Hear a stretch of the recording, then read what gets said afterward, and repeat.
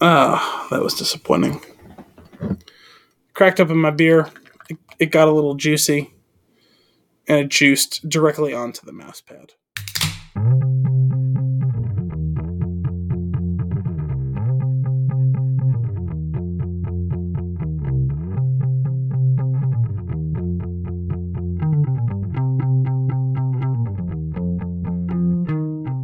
Hello, and welcome to episode 183 of Flicks in a Six, the podcast I definitely did not forget to edit last week.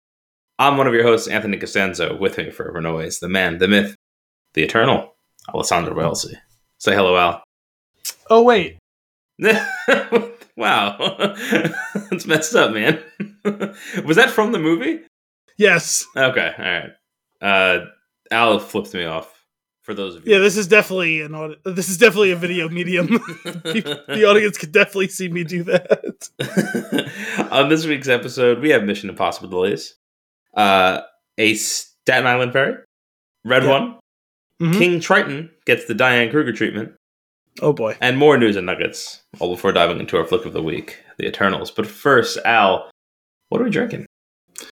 There's going to be multiple Krugers on this one. Oh, there's excellent. another one. I love when there's a few Krugers, you know? This one's going to be funny because it's like Krugerception, because I have a note on here about how there was a Kruger effect, but it's from Friday night.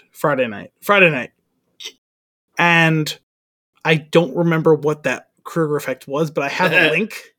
So it's going to be super exciting for us to discover this together.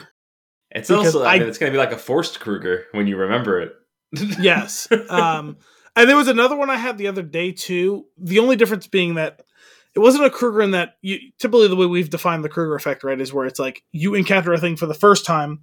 Yep. And then you see it again, right? That's like the true Baader-Meinhof effect that we've repurposed as the Diane Kruger effect. Mm-hmm. This one wasn't like a thing that I've seen for the first time, but it was like a niche, obscure thing. I can't remember what it was now, but the other day I encountered something that was like I was already familiar with. Yeah. And then saw another reference to it like 2 hours later. And I was I think that fully counts as a Kruger effect. I think so too. And I didn't have my phone on me at the time, so I didn't record it, and I don't remember what it was now, but that was funny. But this other one I have a link to. I think it was to a tweet. I know I clicked on the link, but I didn't look at it, so we're gonna like rediscover it together. I just want you to know that this phenomenon has gotten so out of hand that when it happened, I turned to Kim and I was like, I just got Diane Kruger hard, and she understood what I meant. And she doesn't even listen to the show. Oh, so you've explained the Kruger effect to her. That's fantastic. So anyway, what we're drinking is a Trogs. We've done a couple of them on the show. Sure. Off the top of my head, I can't think of any of them. This is... Well, I can tell you this. Don't they have like a famous like peanut butter chocolate jam? Probably. The problem is, I probably had Trogs for the first time, like, I don't know, let's call it 8 years ago. And I had Trogs Nugget Nectar. Nugget Nectar. I've had that one. We did that one. Really solid beer. I couldn't remember if we did it on the show or not, but I know I've had it a couple of times. That was the first one I had. That's the only one that's named I actually remember. I know I've had a bunch of other ones. None of them have been retained within my brain. I don't recall what the names of any of them. Also, I know they rebranded at some point between when I had the original like time I sampled the Nugget Nectar and like till now, where like there used to be a frog involved, right? I'm not sure. All I know is that all of the can/bottle art and label all looks very homogenous now, where I feel like they used to be more unique back then. Yeah, I'm gonna see if I can pull up an old Troegs. I remember the old Trogs, like Nugget Nectar was a bottle with a red label, and I really like that beer. It was a solid beer. Now all of them are like black with this white. It looks like a guitar pick is their logo. It's like like a misshapen guitar pick. What are you supposed to do with that umlaut? I don't know. I always assumed it was just Trogs, but maybe it's Troegs. You've been pronouncing it that way. I honestly don't know which one's correct. True eggs. True? It's going to be a hard U now? It's hard U. I'm pretty sure that's not how an umlaut works. It actually just turns it into a different vowel entirely. That's how it is. You see the two dots above the U, you just trace those lines straight up now. above the O, and it just true. Is this one of those situations where you blur the two separate vowel sounds and it becomes Triggs? No, I hope not. Me too. I'm looking. I'm not seeing any old logos, and I'm gonna call bullshit because I also know that it didn't look like this, or maybe it's the. I am seeing some very colorful cans. Yeah, that's what it was, right? It clashed. Mad Elf. I've had that one. Yes, that's their Christmas beer. I've definitely had that one. The hell? All right. What am I thinking of? Anyway, what is this beer?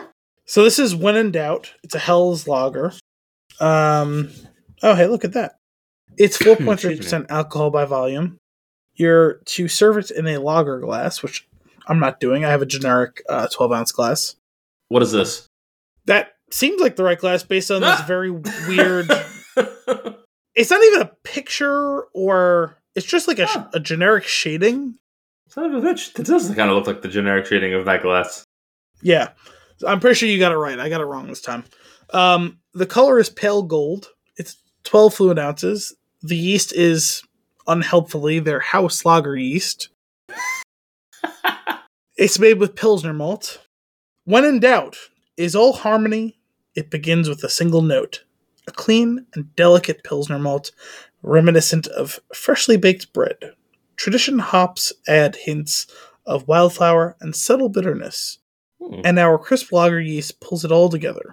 In the end, this refreshing Hell's Lager is greater than the sum of its parts, and, when in doubt, always a good call. That's a really nice write-up. Solid. I liked that thing about freshly baked bread. That was my favorite. Yes, part. It has a very specific connotation, one that I guess a generic-ish Hell's Lager would aspire to. Are you pronouncing the E? And are you supposed to? Subtly, I think, yes. I just thought it was like Hells.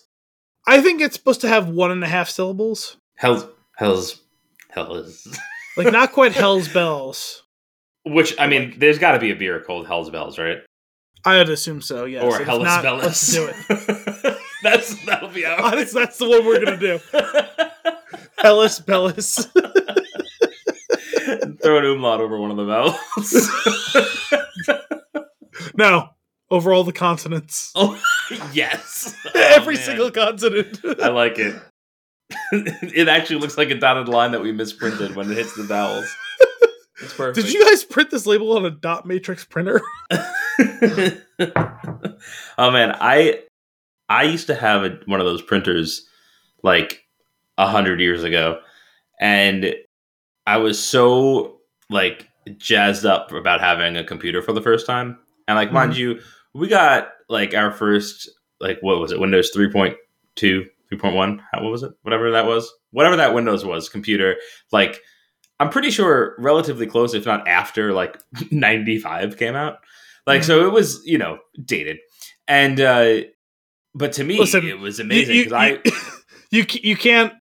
you can't like self-deprecatingly talk about dated technology around me, because the first like 20 something years, everything we had was always some sort of dated. Sure. But I mean, like we were kind of like that too, for a long time, because like I wrote papers on a typewriter. I wrote one paper on a word processor once. Yes. Oh, that makes me so happy. My mom definitely had a word processor is pretty advanced for what I'm talking about.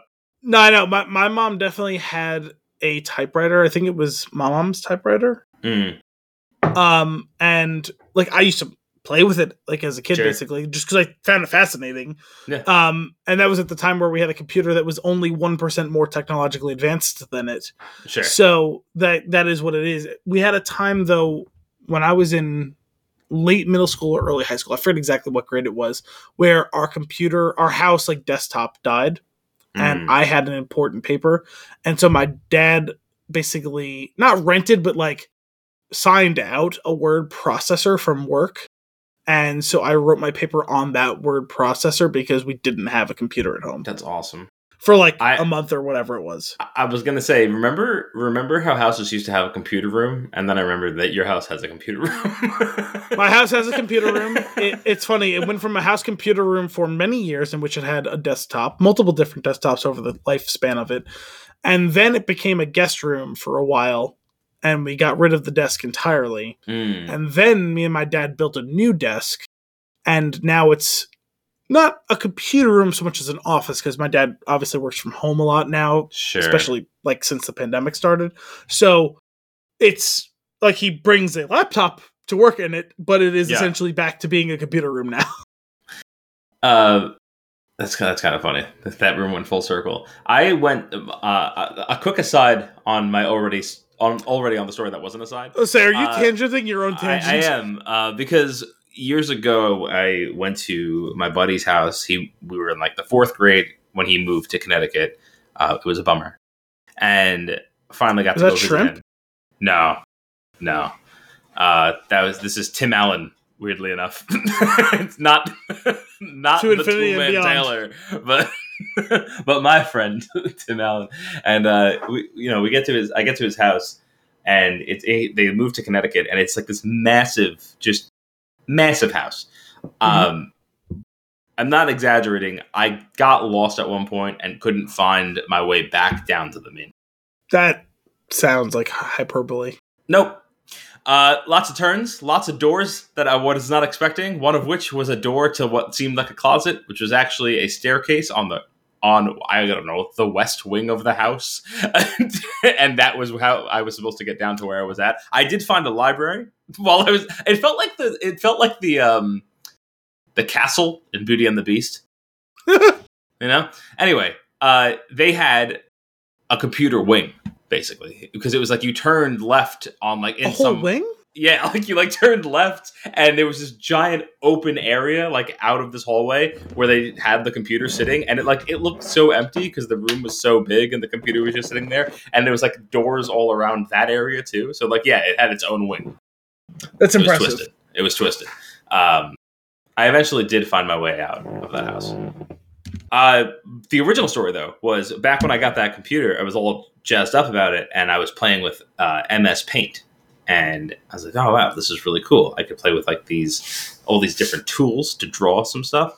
And I made like a Nike swoosh, and I made a black background, and I made the red check, and then I tried printing it on the dot matrix printer. Not a color printer.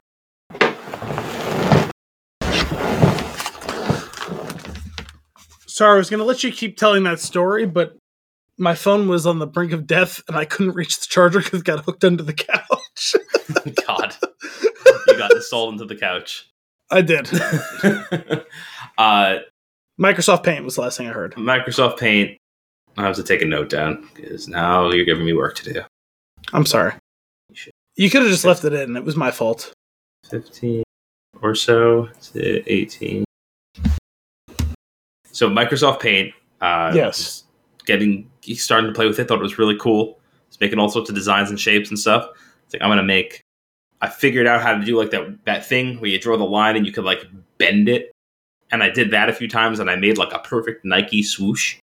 Mm-hmm. And I was like, ooh. And then I made the background black, and I made the check red, and then I tried to print it. Oh no! And you used an entire ink cartridge? It was a lot. It was not.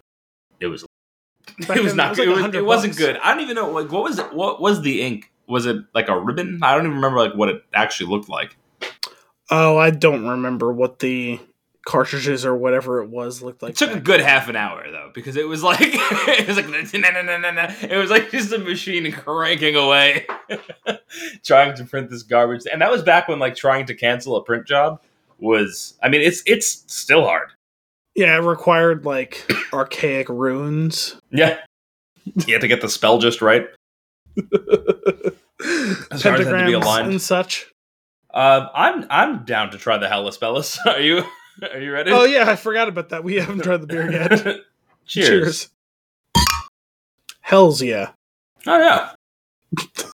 I like that. Hellas, yeah. Hellas. Yellis. This is pretty good. It's simple. I feel like it's a little understated, which I'm fine with. And It's definitely a Helles. what? It's a Hell's lager, Mm-hmm. but the malt is Pilsner. I mean, I need you to Correct. break this one down for me. I don't understand. So I'm a little rusty on my beer stuff because it's been like over a year and a half since I've made a beer. But this is all knowledge that I'm retaining. Yeah, it's essentially a Pilsner. You can use Pilsner malt even for non-Pilsner beers. In fact, many Yeah. beers, even darker beers, you may have, say, a crystal malt or a Vienna malt or whatever sort of Maris Otter maybe. Maris Otter typically is used in place of Pilsner malt if you want to have just a little bit more flavor and action going on. But, you can use any sort of amber malt or whatever. But if you don't want to use the whole thing as that because they can be expensive or overwhelming if you make them entirely that way, maybe you want to make a amber lager or a red ale. And so you might buy amber malt, but you would buy a small amount of Pilsner malt as well. It's the most basic, simple, clean, light malt you can get just to beef up the body of the beer for from an alcohol perspective. You want those sugars to be fermented to become more alcohol, but you don't want that light flavor. You want the dark flavor, but you don't want only that because it can be overwhelming. So you might buy 2/3 of it might be amber malt, and then you might buy a third of it just to be Pilsner malt, just to get that extra oomph for the fermentation. Oh, all right. Well, thanks for that. But when you're making a Pilsner beer, you only use Pilsner malt typically, or a similar adjunct. And for a Helles lager, it's more. I'm 99% sure, and it's weird that I don't recall this 100% right off the top of my head, but I'm pretty sure Helles is the hop varietal. So that's the style of the hop varietal. Correct. That's a good name for you. I'm a little bit rusty, so Al, what would you give this? What would you give this beer? This is not typically my style of beer to drink, as it's well documented on this show. I don't love super basic Pilsner type lagers, but this is fine, and it's a very good, version of this style of beer. I'm going to read you a quick thing because I feel embarrassed that I don't remember all of the definitions of all these things at the moment. So this is a German style Helles. I'm reading the definition for on craftbeer.com. A beer for beer lovers. The German style Helles is a malt accented lager beer that balances a pleasant malt sweetness and body with floral, noble hops, and restrained bitterness. The Helles is a masterclass in restraint, subtlety, and drinkability, which that's a typo, sorry. Subtlety and drinkability, which makes it an enduring style for true beer lovers and an elusive style for craft brewers to recreate. The German Helles reminds beer lovers that the simple things in life are usually the most rewarding and worth pursuing. The German style Helles means pale in color, as these beers are often golden. The German style Helles lager is a bit rounder or fuller bodied than light lager and even all malt pilsners. Helles lager beers offer a touch of sweetness that balances a measurable addition of spicy German hop flavor and light bitterness. The malt character is soft and bready, making it a terrific complement to light dishes such as salad or fresh shellfish like clams. Clean and crisp, this is a refreshing beer with substance. Low levels of yeast-produced sulfur aromas and flavors may be common. Cool. I really like it. I know you're not used to, you're saying you're not like a big fan of the Pilsner. I really appreciate like this very simple, like very clean tasting beer. Like it's like there's not a lot going on. Like I said when I had my first sip, I feel like it's like understated, but in a good way. It's just nice, and I could see drinking something like this with some seafood there. That'd be nice. Yeah. I mean, this is essentially it's the next step up from the simplest and most innocent of like lagers, where like a Pilsner. That's how you say it. Trogs. Trowgz was the pronunciation. Trogs.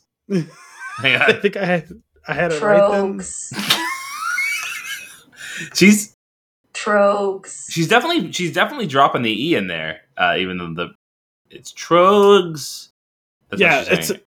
The E in Trogs is just as subtle as the E in Hells. Gotcha. That's a half E. Yes. Like I said, 1.5 syllables. I was wrong. It was not the hops. I think it's just this. It's basically, it feels like it's like a half a step up from pure, unadulterated Pilsner. Can we? Okay, that's another one of our beers. We're gonna have the Hellas Bellas and the pure unadulterated Pilsner. I love it. I'm going. I think this is a thruckle.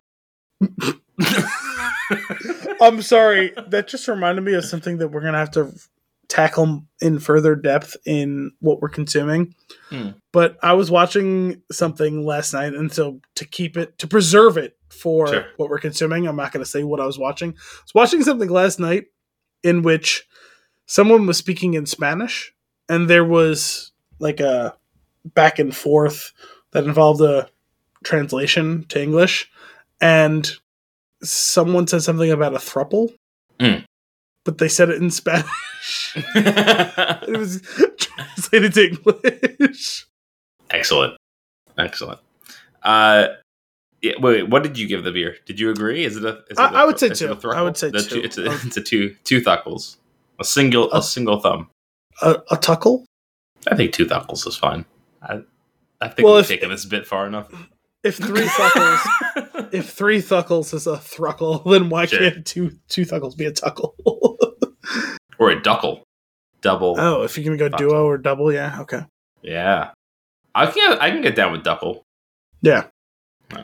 Al, I think it's worth moving on. I don't know. Just news and nuggets. I want to know about Mission Impossible, Blaze, and here's what I want to know. Part of me thought we were done. Not that it had like some sort of strong conclusion. I thought surely we've done this enough. Well, listen, your own personal preference notwithstanding, like, it's been pretty well documented that I think we're shooting back to back the next 2. No, I didn't know that. Oh, I thought you were aware. I thought that was something we discussed pre-hiatus. We may have, but if we're talking pre-hiatus, that's a time that I don't remember at all.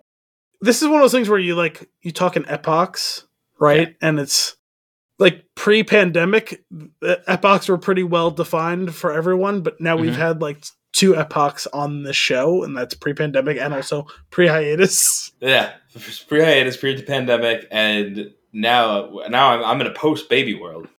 I'm pretty sure epochs aren't supposed to be defined by a year or 2. I'm pretty sure they're supposed to be like 1,000 years. Yeah, but they feel like decades though. They feel like decades, but like I'm pretty sure they're supposed to be defined by the 1,000 or million years, depending on which epoch you're talking about. Sure. I just thought it was epoch. I think it's one of those tomato situations. Oh. As long as it's not a tomato-potato situation, I'm fine with it. Oh, man. Okay, so Mission Impossible, you said they're shooting them back-to-back. Yes, let me just find my tab, because I have a lot of them. Okay. On the wrap, this is from several days ago. I can't recall when. January 21st. Is anyone even going to know what this means? Because we still technically haven't released, as of this recording, last week's episode. No. Okay. Mission Impossible 7 and 8 pushed back a year to 2023 and 2024. The production on the back-to-back sequels began in 2020. Sorry, this is why I thought you had been aware of it, because there was like a pretty big deal during like the height of the pandemic that Cruise went on one of those like absolute rants at the crew. And I'm actually kind of sympathetic to him in this case, because people were not adhering to pandemic. Okay. I do remember hearing about this. Yeah, and he's like, listen, we're not going to get any of this done. Everyone's going to be in danger. We're going to waste a ton of money and like endanger ourselves if everyone doesn't adhere to the distancing and the masks. Weird for Tom Cruise and all of the baggage he carries to have been so supportive of what is supposed to be taking care of like the cast and crew. So I was vaguely surprised by that. I don't know why, but I was. Mission Impossible 7 and 8 have been pushed back a year to 2023 and 2024, Paramount Pictures announced on Friday. And good luck figuring out what Friday I'm talking about when you listen to this episode. The release dates for both films not important. It's really not, actually. The release dates for both films have been postponed numerous times due to the ongoing coronavirus pandemic. This is just some date stuff that doesn't matter. So the short version is Mission Impossible 7 is now slated for July 14th, 2023, and 8 is now slated for June 28th, 2024. Oh, After thoughtful consideration, Paramount Pictures and Skydance have decided to postpone the release dates for Mission Impossible 7 and 8 in response to delays due to the ongoing pandemic. The new release dates will be, again, those dates I just said. We look forward to providing moviegoers with an unparalleled theatrical experience. Okay. Sure. Production on the back-to-back sequels began in 2020. The seventh was first shut down in February of 2020 at the beginning of the coronavirus pandemic. It resumed last fall and has shot in Italy, Norway, and most recently London.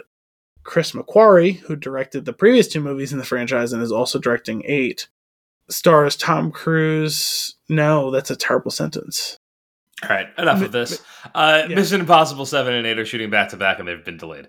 Well, hang on a second. I want to get to this casting, though, because there's some interesting names that I don't recall hearing about. So, Mission Impossible 7 stars Tom Cruise, Rebecca Ferguson, Vanessa Kirby, Simon Pegg, Haley Atwell, Palm Clementif, Carrie Elways, and Angela Bassett. Was Carrie Elways in one of the other ones? Not that I recall. Nor were Haley Atwell or Palm Clementif, so.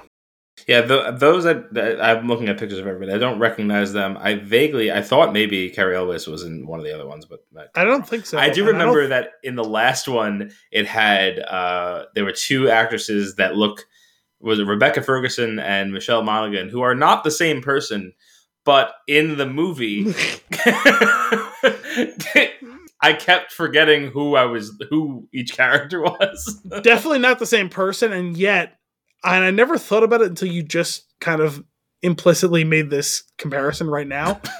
They do look weirdly similar, for one being his wife and one being his now recurring partner in the series. Right. And then looking at I'm scrolling through IMDb, I'm like, these are 2 different people. They're definitely 2 different people. They have different names, they play different characters, and I'm pretty sure they've used the same headshot for both. also, I'm 95% sure one of them's American, one of them is British, but acting.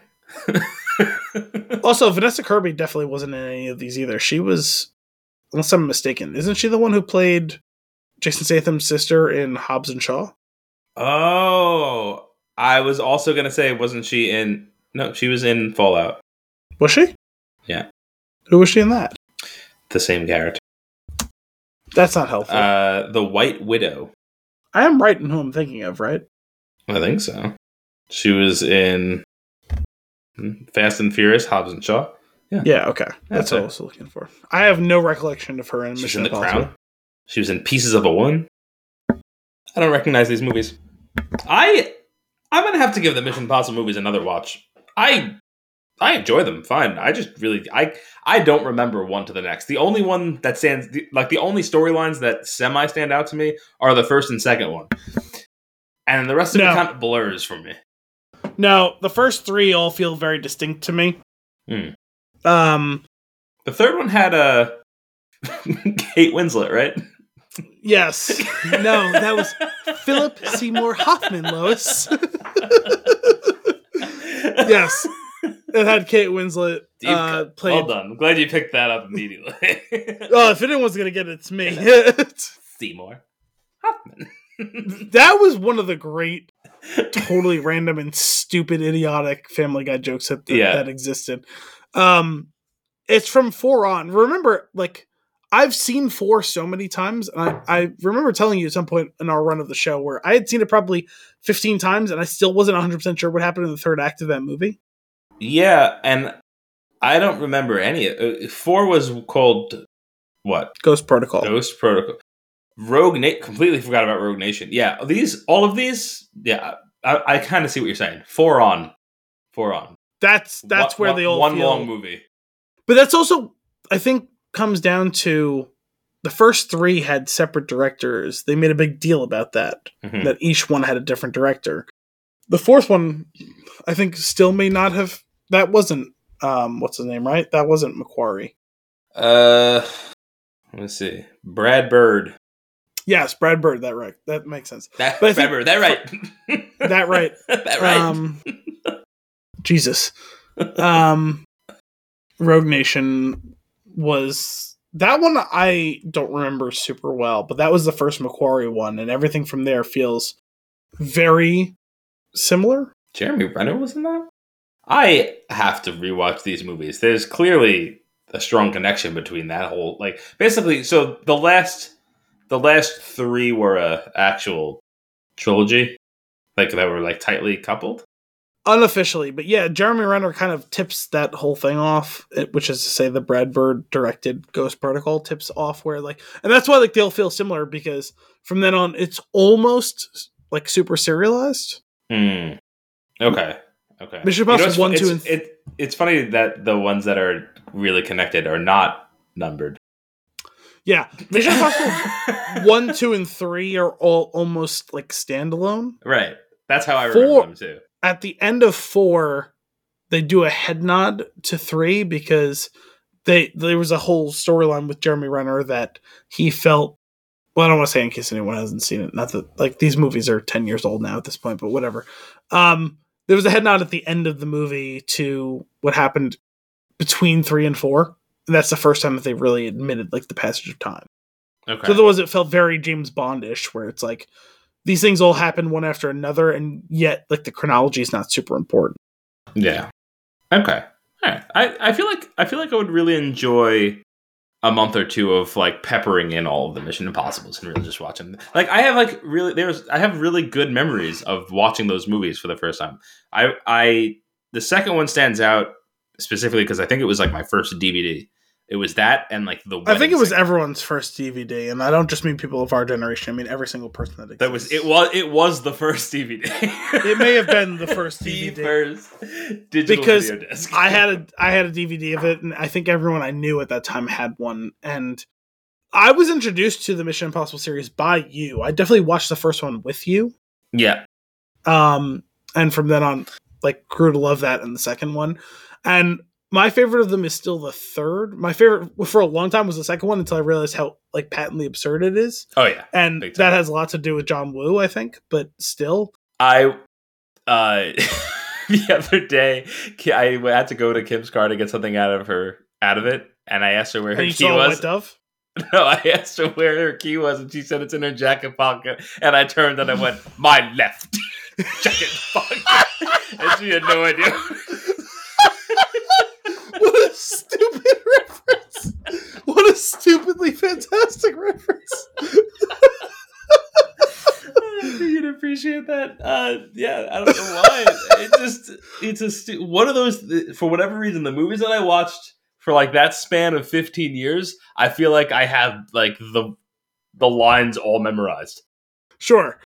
It was such a weird thing for them to focus on in such great detail, and because they did, we have that permanently ingrained. It might end up being my last, like, when hopefully, like, my whole family is, like, gathered around my deathbed when I'm, like, 115 years old. It's gonna be the last line that I, like, utter. my right or my left, whichever is jacket.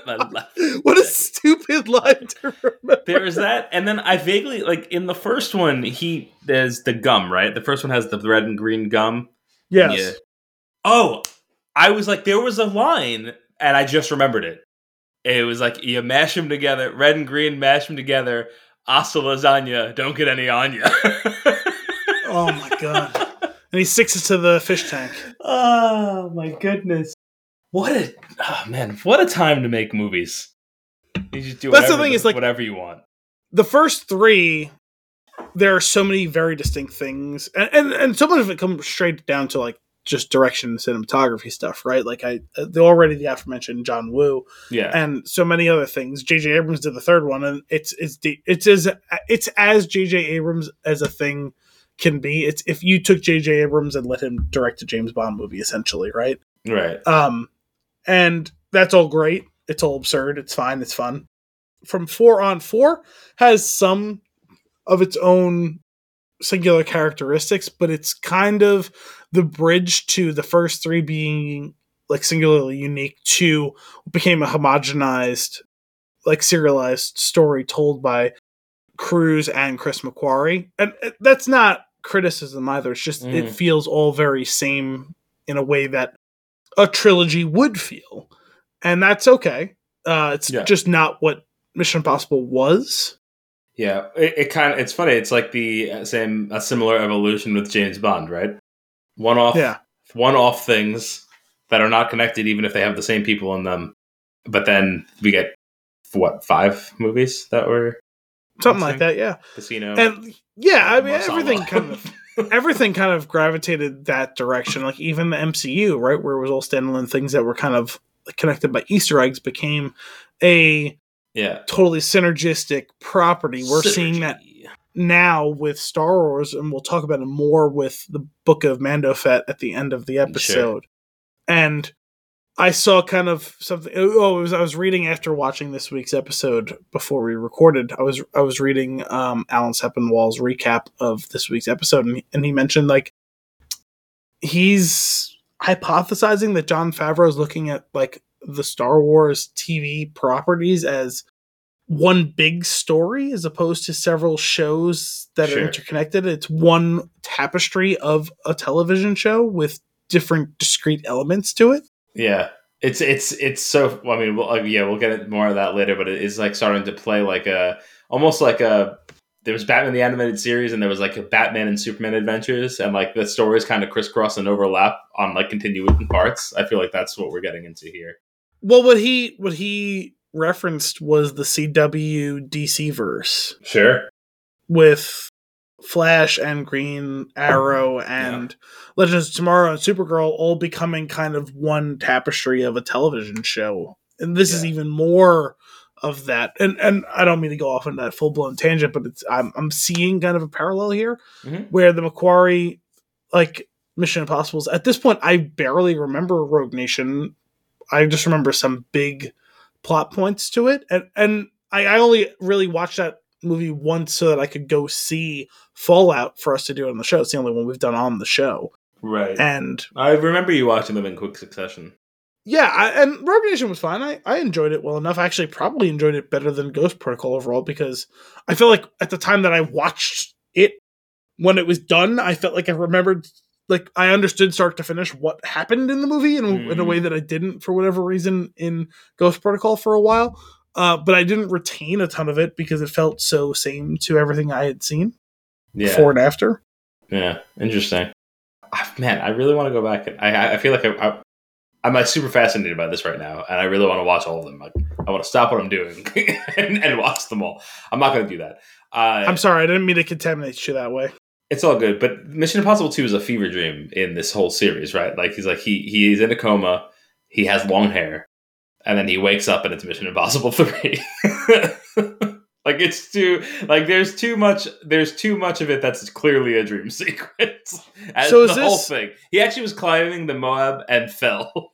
And I thought it was gonna be more like Archer when it went into like the Dreamverse like situation, and then there was like they had like multiple different seasons of him in a coma. And it's where it's like he ends one dream and it becomes another dream. That's exactly but like the first one ends and like let's say like the helicopter explodes with him on the surface of the train. Yes. And he wakes up in like 3 and it's like all of 2 was just a dream while he was in a coma between 1 and 3. Yeah. What, dude? I just woke up. Oh man. All right, cool. So, more Mission Impossible, which I can prepare for by watching even more Mission Impossible. You have time. It seems that way. Did you ever watch the series? The old series? No. Yeah, no? Me neither. I was just curious. What's going on with the Staten Island Ferry? Oh, okay. Oh, so this is fun. So you have no idea what I'm going to go after here. Fantastic. Let me just close that tab because I have like 15 open. Okay. So, this is one of those ones where when I open up my notes, I immediately knew what it was referencing to. This is on the AP This is from a few days ago. SNL Comics Jost and Davidson buy Staten Island ferry boat. Amazing. Saturday Night Live comics Colin Jost and Pete Davidson have purchased a decommissioned Staten Island ferry boat for $280,000, which plans to turn it into New York's hottest club. Yeah, well, naturally. I assumed that was coming. This club has everything. Sorry, that was my own parenthetical. Anytime you say that you're going to turn something into New York's hottest club, I have to think of Stefan. Yep. Jost and Davidson teamed up with comedy. I really club hope owner. they have him pitch it on the Weekend Update. Like, come on. It'd be so great. They're definitely going to do that. Jost and Davidson teamed up with comedy club owner Paul Italia on Wednesday's winning bid for the John F. Kennedy, a 277-foot vessel that shuttled commuters. That one was the worst. As a former commuter on the Staten Island ferry, there was a handful of boats that when you saw it pull in and go, bah, you're like, ah, fuck. That was one of them. It's the worst. Yep. It's a 277-foot vessel that shuttled commuters between the New York City boroughs of Manhattan and Staten Island from 1965 until it was taken out of service last August. The Staten Island ferry is definitely something iconic, Italia, a real estate investor and co-owner of the restaurant and comedy club The Stand, said Friday. That's definitely a sentence. We wanted to figure out a way to save it and do something special with it. Italia said transforming what a weird detail, the 2,100-ton ferry into an entertainment venue will cost millions of dollars and won't happen anytime soon. This was a Mad Libs fill out, and it was like fairy fact. That's what you have to fill in here. Honestly, who the fuck cares about how many tons the ferry weighs? It's really early stages here. You have a great idea, and you're working on executing it, and the first step is the acquisition of the boat, and I think that's the story right now. And probably the hardest step, I would imagine. We were successful in acquiring the boat and making sure it didn't go into the scrapyard like the last two. Wow. Yeah, no, that boat should probably go in the scrapyard. There is all sorts of critters running around that boat. Ship. Is it a ship or a boat? Is there like it's a ship? There is definitely a strict maritime definition of that I should probably know. Insofar as like maritime delivering law. More on that later. Insofar as delivering this story to everyone, but I don't know and I don't care. Sure. My final note on this was that, quote, the new owners have 10 business days to secure a place to dock the vessel and tow it there. Quote, we're working on that. Oh my God. Awesome. This is one one of those. A nap on the John F. Kennedy. Well, doesn't it take like 4 hours to go from Staten Island to Manhattan? Oh, half an hour. What about on the John F. Kennedy? Yeah, it would take a while. There were times where I'd be on the ferry and like they were behind schedule, so you get there in 15 minutes and you're like, okay, why can't we just make this the normal? Gas prices, I imagine. Oh man, ferry story. I was on one of the boats. It was one of the newer ones at the time, which is now old, but not as old as that one. And crazy foggy, like wild fog. San Francisco. And we're on it. About half hour has gone by, and the fog is starting to disperse, and you realize that we are tremendously off course, and like so much so that we're doing like a little circle, like a little backtrack circle to get to the slip. It was bad. It was. I thought you were gonna say something absurd, like the fog clears in New Hampshire, like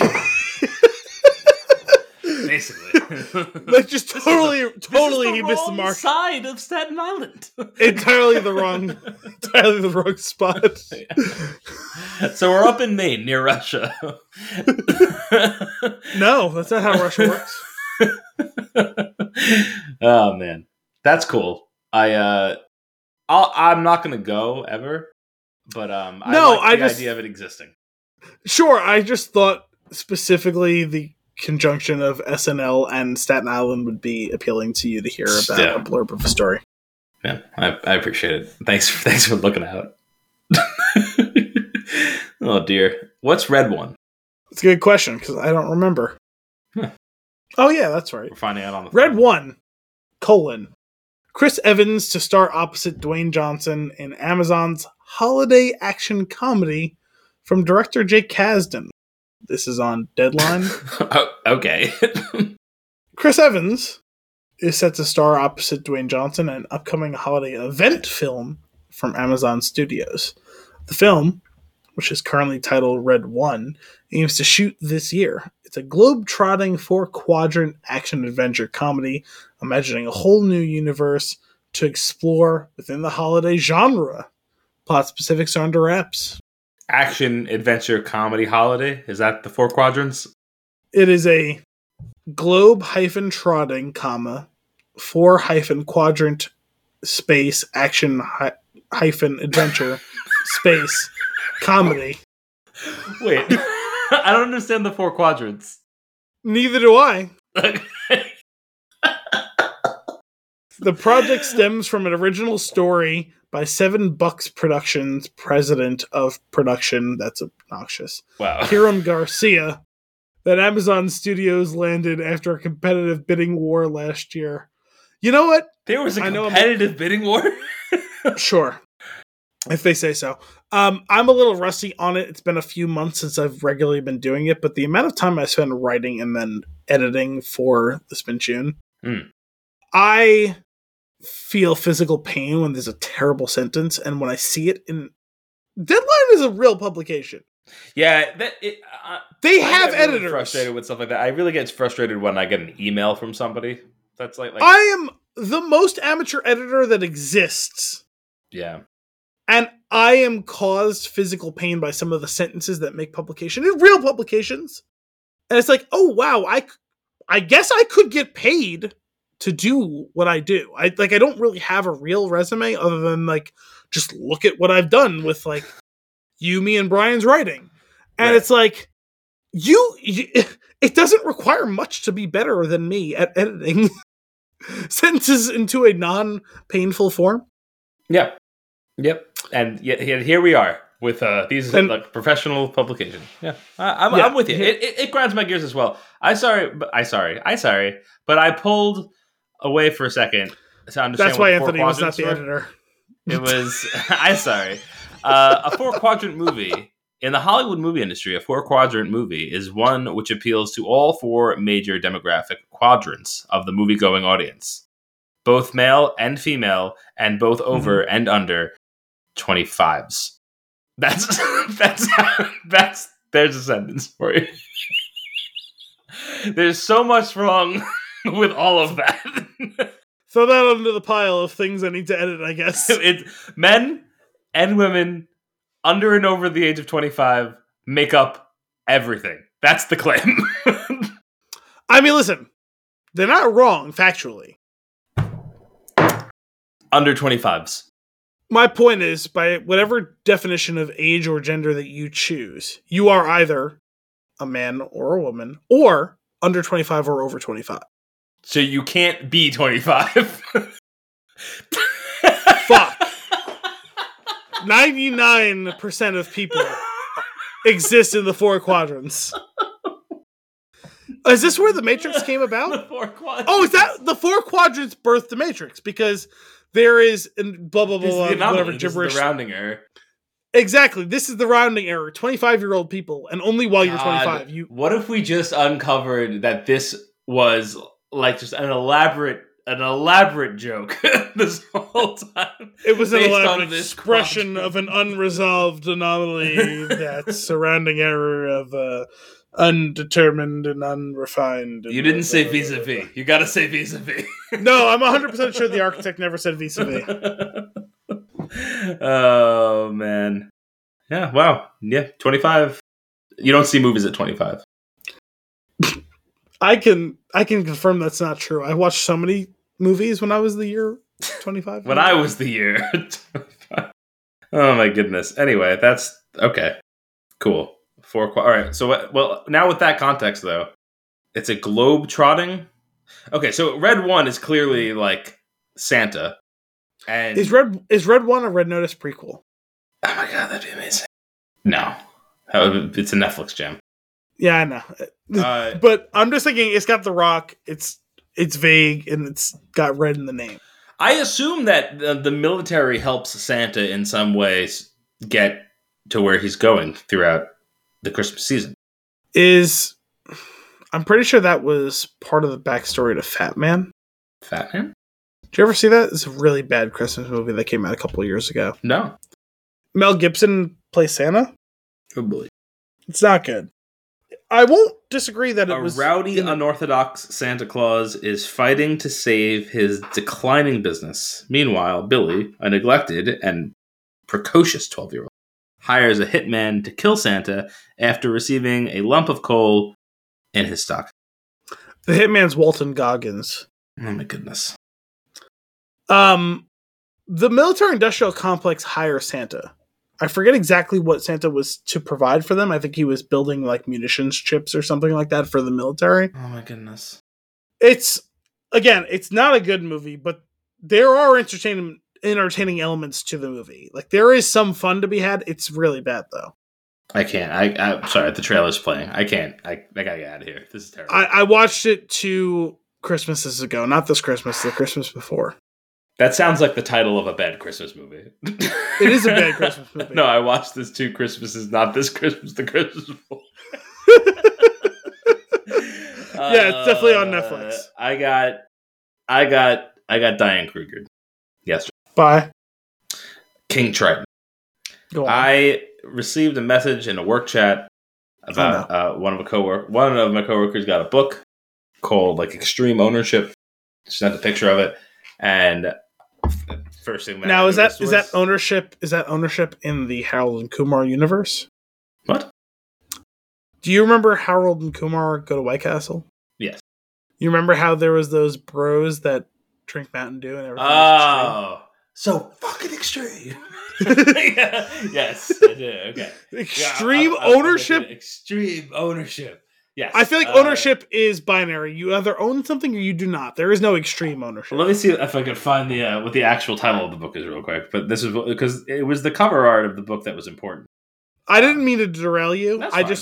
I feel like ownership is a binary state of existence, and either you own something or you do not. And there's no such thing as extreme ownership. Extreme ownership: how U.S. Navy SEALs lead and win.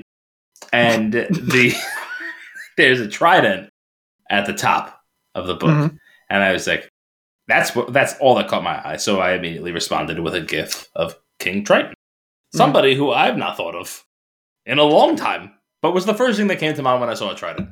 Now, to be clear, when you said a King Trident, King Triton has a trident, right? Right. When you say King Triton, GIF, meme, whatever, you're talking about from The Little Mermaid, right? 100%. Okay. Yep. And now, this is what's crazy about this Diane Kruger is that it happens in under a minute.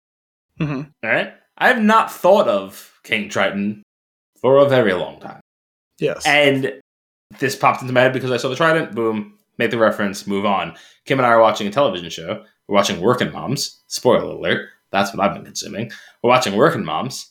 And in the scene, the main character and her husband she's in the bathroom and she's in the shower with all of her clothes on and she's trying to get him to come in too. And they're trying to do like some sort of dirty talk thing, but it's very bumpy and it's not working well. And then there's a Little Mermaid reference. And then there's a King Triton reference, and I went, "What just happened?"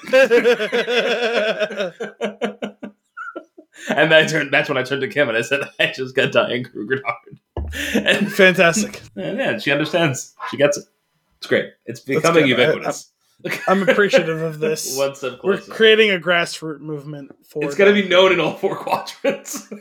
20 years from now, when this finally comes to Diane Kruger's like attention, where like so many more people are aware of her than should be. Mm-hmm. Not should be. That doesn't seem fair because it feels like she's not noteworthy. She is.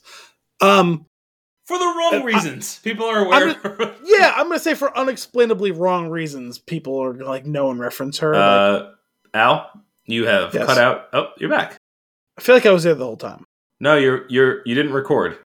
You blocked out for a minute there. That's weird. You're back though. You're etching. We're good. There's no reason I shouldn't be. This isn't even my shitty home Wi-Fi. This is my brother's apartment's hardwired. Better. No, I don't think it was an internet thing. I think the mic crapped out or the headphones, something crapped out for a second. But you're back now, so you're good. That's weird. Anyway, known for the wrong reasons, you were trying to rectify that statement. Yes. Oh yeah. No, I was just saying. Like, I feel like she's 20 years from now, she's gonna be like, why do so many people know of me for reasons that I can't explain? That's more what it is. It's like not just.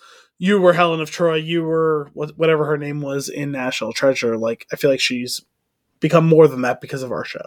Mm-hmm. Yeah, or at least 20 years from now, she will have become. I agree. I mean, she's got to be part owner of our brewery. That's true.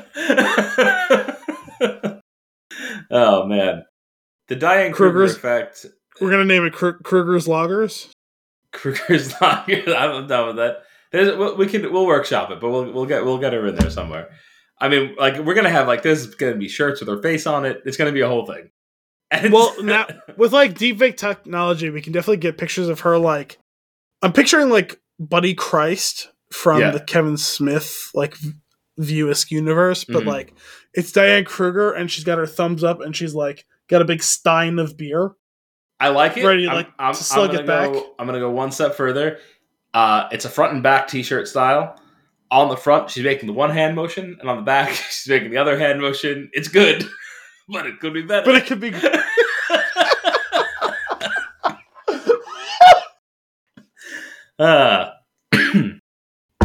Technology is going to afford us some pretty great shirts in the future. Is this going to be like... Oh, shit. I'm totally forgetting. What is it from? No, they're going to be limited run shirts. Ready? Mm-hmm. And... they're basically recreations of the times we've been Krugered with her. So, like, it'll be like Diane Kruger holding a trident.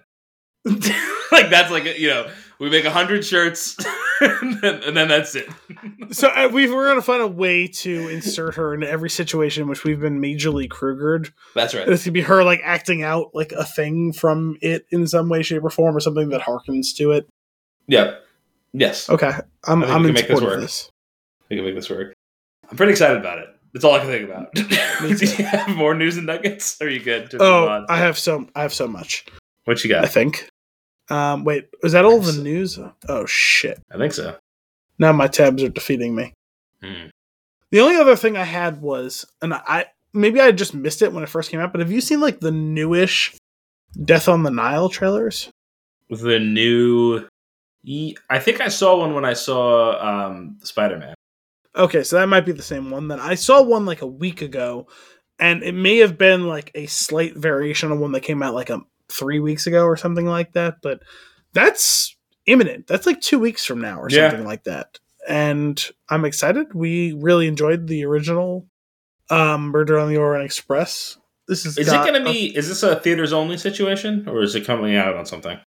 I'm pretty sure it's theaters only, but I can't say 100% certain. I definitely don't know who owns that property. So, I tried to type Death on the Nile release date, November 1st, 1937. Clearly, this is not ranked by relevance. I was assuming you were going to cite something from 1974 or whatever year that one was. Oh my goodness! Will finally open in theaters on February 11th. Yes. Cool. When can I watch Death on the Nile? February 11th. Thank you. You can definitely watch it on February 11th. I can confirm that.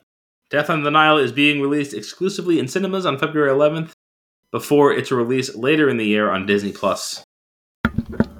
That's right. I forgot it was a Disney property.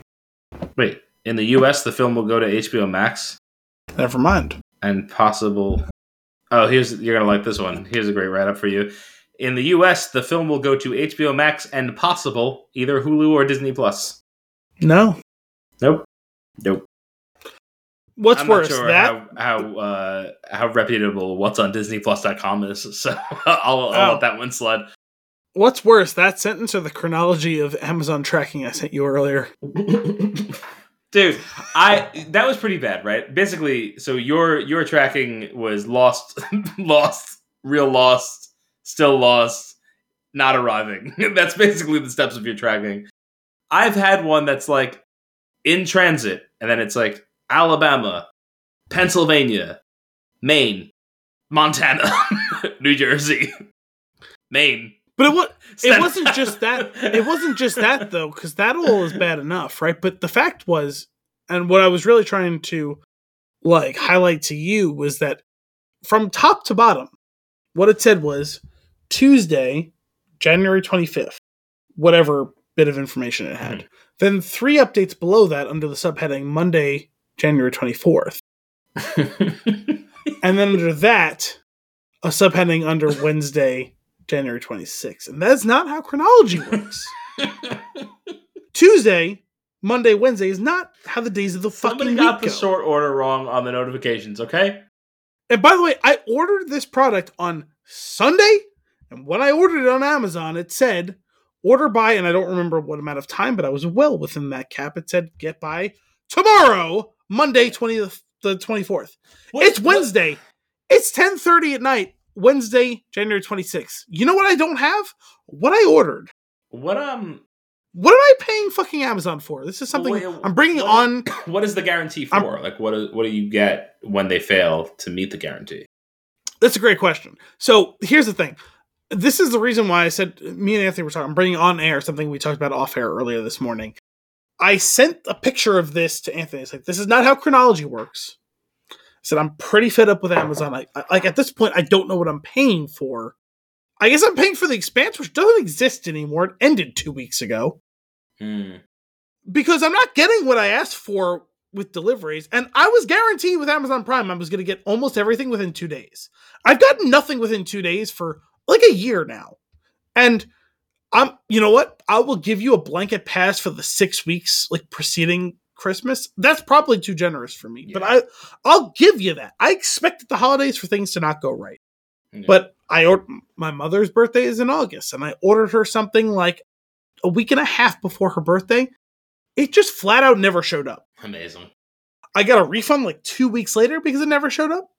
But in that time, I ordered it. It said I was going to get it within 2 days. Excuse me. At the end of the second day, I got an email saying, oh, it was sent to the wrong facility. It's on its way. Said, oh, you know what? We're all humans. We make mistakes. Okay, it happens. And then 2 days later, I still didn't have the fucking package, and it told me it was out for delivery, which means it was on a fucking truck in my fucking town. It wasn't, because I called them the next day, which is now the 5th day. I called Amazon, and they're like, oh yeah, it's late. I was like, fucking shit, dude. I didn't get it fucking 3 days ago when I was supposed to. Al's fired up. And I was like, what do we do about this? He goes, oh, well, we can refund you. I was like, thank you. He goes, or you can wait another day and we'll get it to you. And I was like, how about both?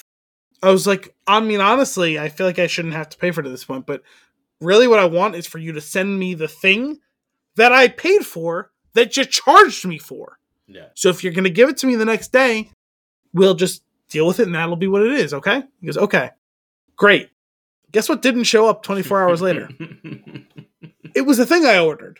Amazing. And so, like 2 days later, I got an email saying that on the first day, it was shipped to the wrong facility, and they sent it back to the manufacturer and never had any intention of sending it to me. Wow. And then, like a week later, I was refunded for not getting it. So this one... Go on. I was going to say, we're all of us that are still paying for Prime are John Mulaney at the airport. We're going to frame you for murder. Okay. No, so what am I paying for? The one thing that I was supposed to be guaranteed is when I order a thing, you give it to me in 2 days.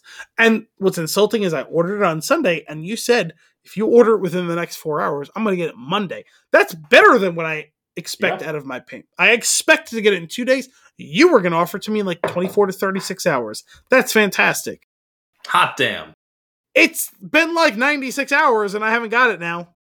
And like today, after the weird chronology of what the updates were, it said expect it today. We're sorry it's late. We just handed it off to UPS, so it's not as late as we expect it to be. UPS didn't give it to me today either. You know what's going to happen? It's eventually going to arrive, and you're going to look back at those shipping notifications, and it's going to say arrived, and it's going to be like, next Friday, but the date of the arrival that it says next to Friday is going to be like 2 days after you ordered it. Well, what's really insulting, January 21st. What's really insulting is that Amazon built a massive facility like 1.5 miles from my house. Mm-hmm. It's like the biggest facility that exists in New York, I'm pretty sure. And it's like 1.5 miles from where I live. And I still don't get packages at even the rate that I'm paying for, let alone a better rate than that. You're too close. I guess I am. I see fucking Amazon trucks all day long. Dude. But what's insulting to me is like, I went on the app and it's like, I'm sorry, we're running behind. We're really sorry we didn't get you a package. Come back here if you don't receive it today. I got that email like, at this point now, 12 hours ago. I didn't receive the package, and they handed it off to a third party. So I'm going to tell you what's happening here. It's just premeditated. I'm going to wait till I get the package in hand, because I really want it, because this one was for me. Mm-hmm. And then there's going to be probably several strongly worded emails and also calls. I'm going to do everything in my power to get that thing for free, because at this point, I feel like I shouldn't have to pay for it. Sure. They're banking on you not wanting to go through the rigmarole. Oh, they're wrong. They actually don't care. I'll make time. They'll be like, but they're like, we don't here. Take $12. Like they, Well, the problem is, I feel bad because this is going to end with like some Amazon worker who works 1.5 miles from my house getting put into like a dungeon. Like that's what's going to be the result of all of this. There's not going to be any fallout. I promise. It'll be fine. Oh no! Someone's going to know what's going to care. Someone's nipple's going to get twisted or something like that. Someone's going to be denied a piss break for like 12 hours. I highly doubt it. There's going to be... Well, no, that exists already in Amazon. No impact at all from your complaint. No, because someone's going to have to want to do something or something like that. And it's going to be someone's not going to be allowed to piss for 12 hours. I'm going to feel bad about it. But I'm still going to ask for a refund on my fucking thing because it's going to have been almost a week. I stand by. You will have no impact on an Amazon employee by making this complaint. Yeah, it's possible. They have enough money in their slush fund. They'll throw you the $12. They'll be like, oh no, but you're reading this all wrong. They're gonna keep the money. They're just gonna take it out on someone. Nah, I don't see it. You know what else? Other crazy. I think I might have told you this one before, but I ordered. You can pre-order video games on Amazon, and supposedly you will get them the day that they are out, right? And I did that for Legend of Zelda: Breath of the Wild back when it came out. I was like all excited about it because I had the Switch like ready to go for pickup at Best Buy, but I wasn't able to pre-order the game for some reason. So I got that on Amazon. It was supposed to arrive the same day. Of course, it didn't arrive that day, and I was like, well, fuck that. And I went in and I canceled it. And I went out and I was able to get it locally somewhere. And then the next day it arrived. And I was like, but I have already canceled this and you've refunded me. And they were just like, keep it. So I traded that in for another game. I told you that something like that happened to me like 6 years ago with Xbox. Mm-hmm. Well, Microsoft, whatever. But yeah, I had that same situation where I pre-ordered a game. And like 3 days after like the date of the game release, I didn't have the disc. And I called them and I was like, listen, I understand sometimes things go wrong, but like I pre-ordered it. Pre-ordered it. That means I should be able to play on the day. And listen, I understand how like shipping stuff works. If maybe it shows up at 8 p.m. I don't get to play it until that time. Like it's fine. But now it's days later and I still don't have it. And they're like, yeah, no, we can't find a record of it in our system. Like, we know that you bought it, but we don't have a record that ties it to a physical copy of the disc. And I was like, that's really dumb. I was like, I'd still like my game. Right. I don't really care about the details so much as I would like the game now, please. Thank you. Yeah. And they're like, oh, yeah, but we can't do that because we don't have a tracking number for the disc. And I was like, yeah, no, I understand that, but I'd like the game, please. Money, and please. So, yeah, no, I was like, I paid it. You've taken the funds from my account. Now I expect a disc. Yeah.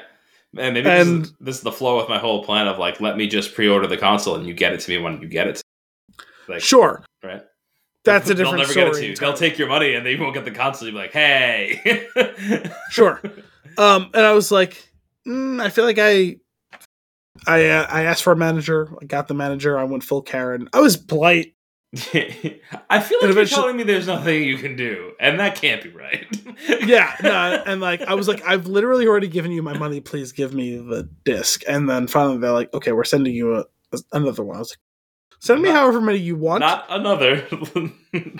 Whatever, because you have no copy of it. Like you have no exit. Like so, like 2 days later, a disc shows up, and it's like fantastic. And I started playing it, and that was great. And then 2 days later, the original copy shows up. That's so sketchy. What? And then I called them again, and I was like, hey, you guys charged me once. You've sent me 2 discs. I'm going to probably send that one of those 2 back to you. And they're like, question mark? No, you don't have to worry about it. And it was like, I feel like I should. I feel like you probably want this. Should there be a time in the future where we need a favor? Yeah, no, I don't want to be in hock to fucking Microsoft Mafia here. And I was like, do you guys want this back? And the person was like, I don't think so. And I was like, okay, I'm going to have to ask for your manager. And this time it's to protect you. Because I feel like your company is going to want this back. And the person's like, oh, you want a refund? I was like, no, I bought 1. You sent me 2. And I'm going to give you one of them back. And they're like, oh, cool, thanks. We've refunded your account. Oh my god. That's exactly what happened. Is I sent them a disc back, and I paid $0 for the 2 games that I had received that I kept one of. I really wish that this then led into, and then my Xbox Live account was banned for running an illegal copy of a game. Xbox Live account permabanned. Yep. Oh my god. So ridiculous. What else you got? What are the nuggies? That's all the news I have. Would you like to go to consumption? I think it's time for that, yeah. What are you consuming? So, I finally finished The Witcher this week. Hey, so did my parents. Season 2. Nice. You want to do a very quick and brief Witcher watch? Yeah. Quick and dirty? Yeah, so spoilers for The Witcher Season 2, but how excited were you? I mean, I hope you were as excited as I was when Jaskier came back. I was very excited. I was very concerned he wasn't going to be there after we moved on the season for so long. I know. Because what did we make it, like 3, 4, 5 episodes, something like that? And I was like, wow, he's just gone forever. And I couldn't remember because I feel like I remember them aging him up for his final appearance in season 1 because, like, obviously time had passed in the whole thing, and like, he just shows back up. I was like, oh, there he is. It's like, is this just going to be a one-off? He's in this one episode. And like, it very much seems like that's the way it's going to go in the first episode he's in.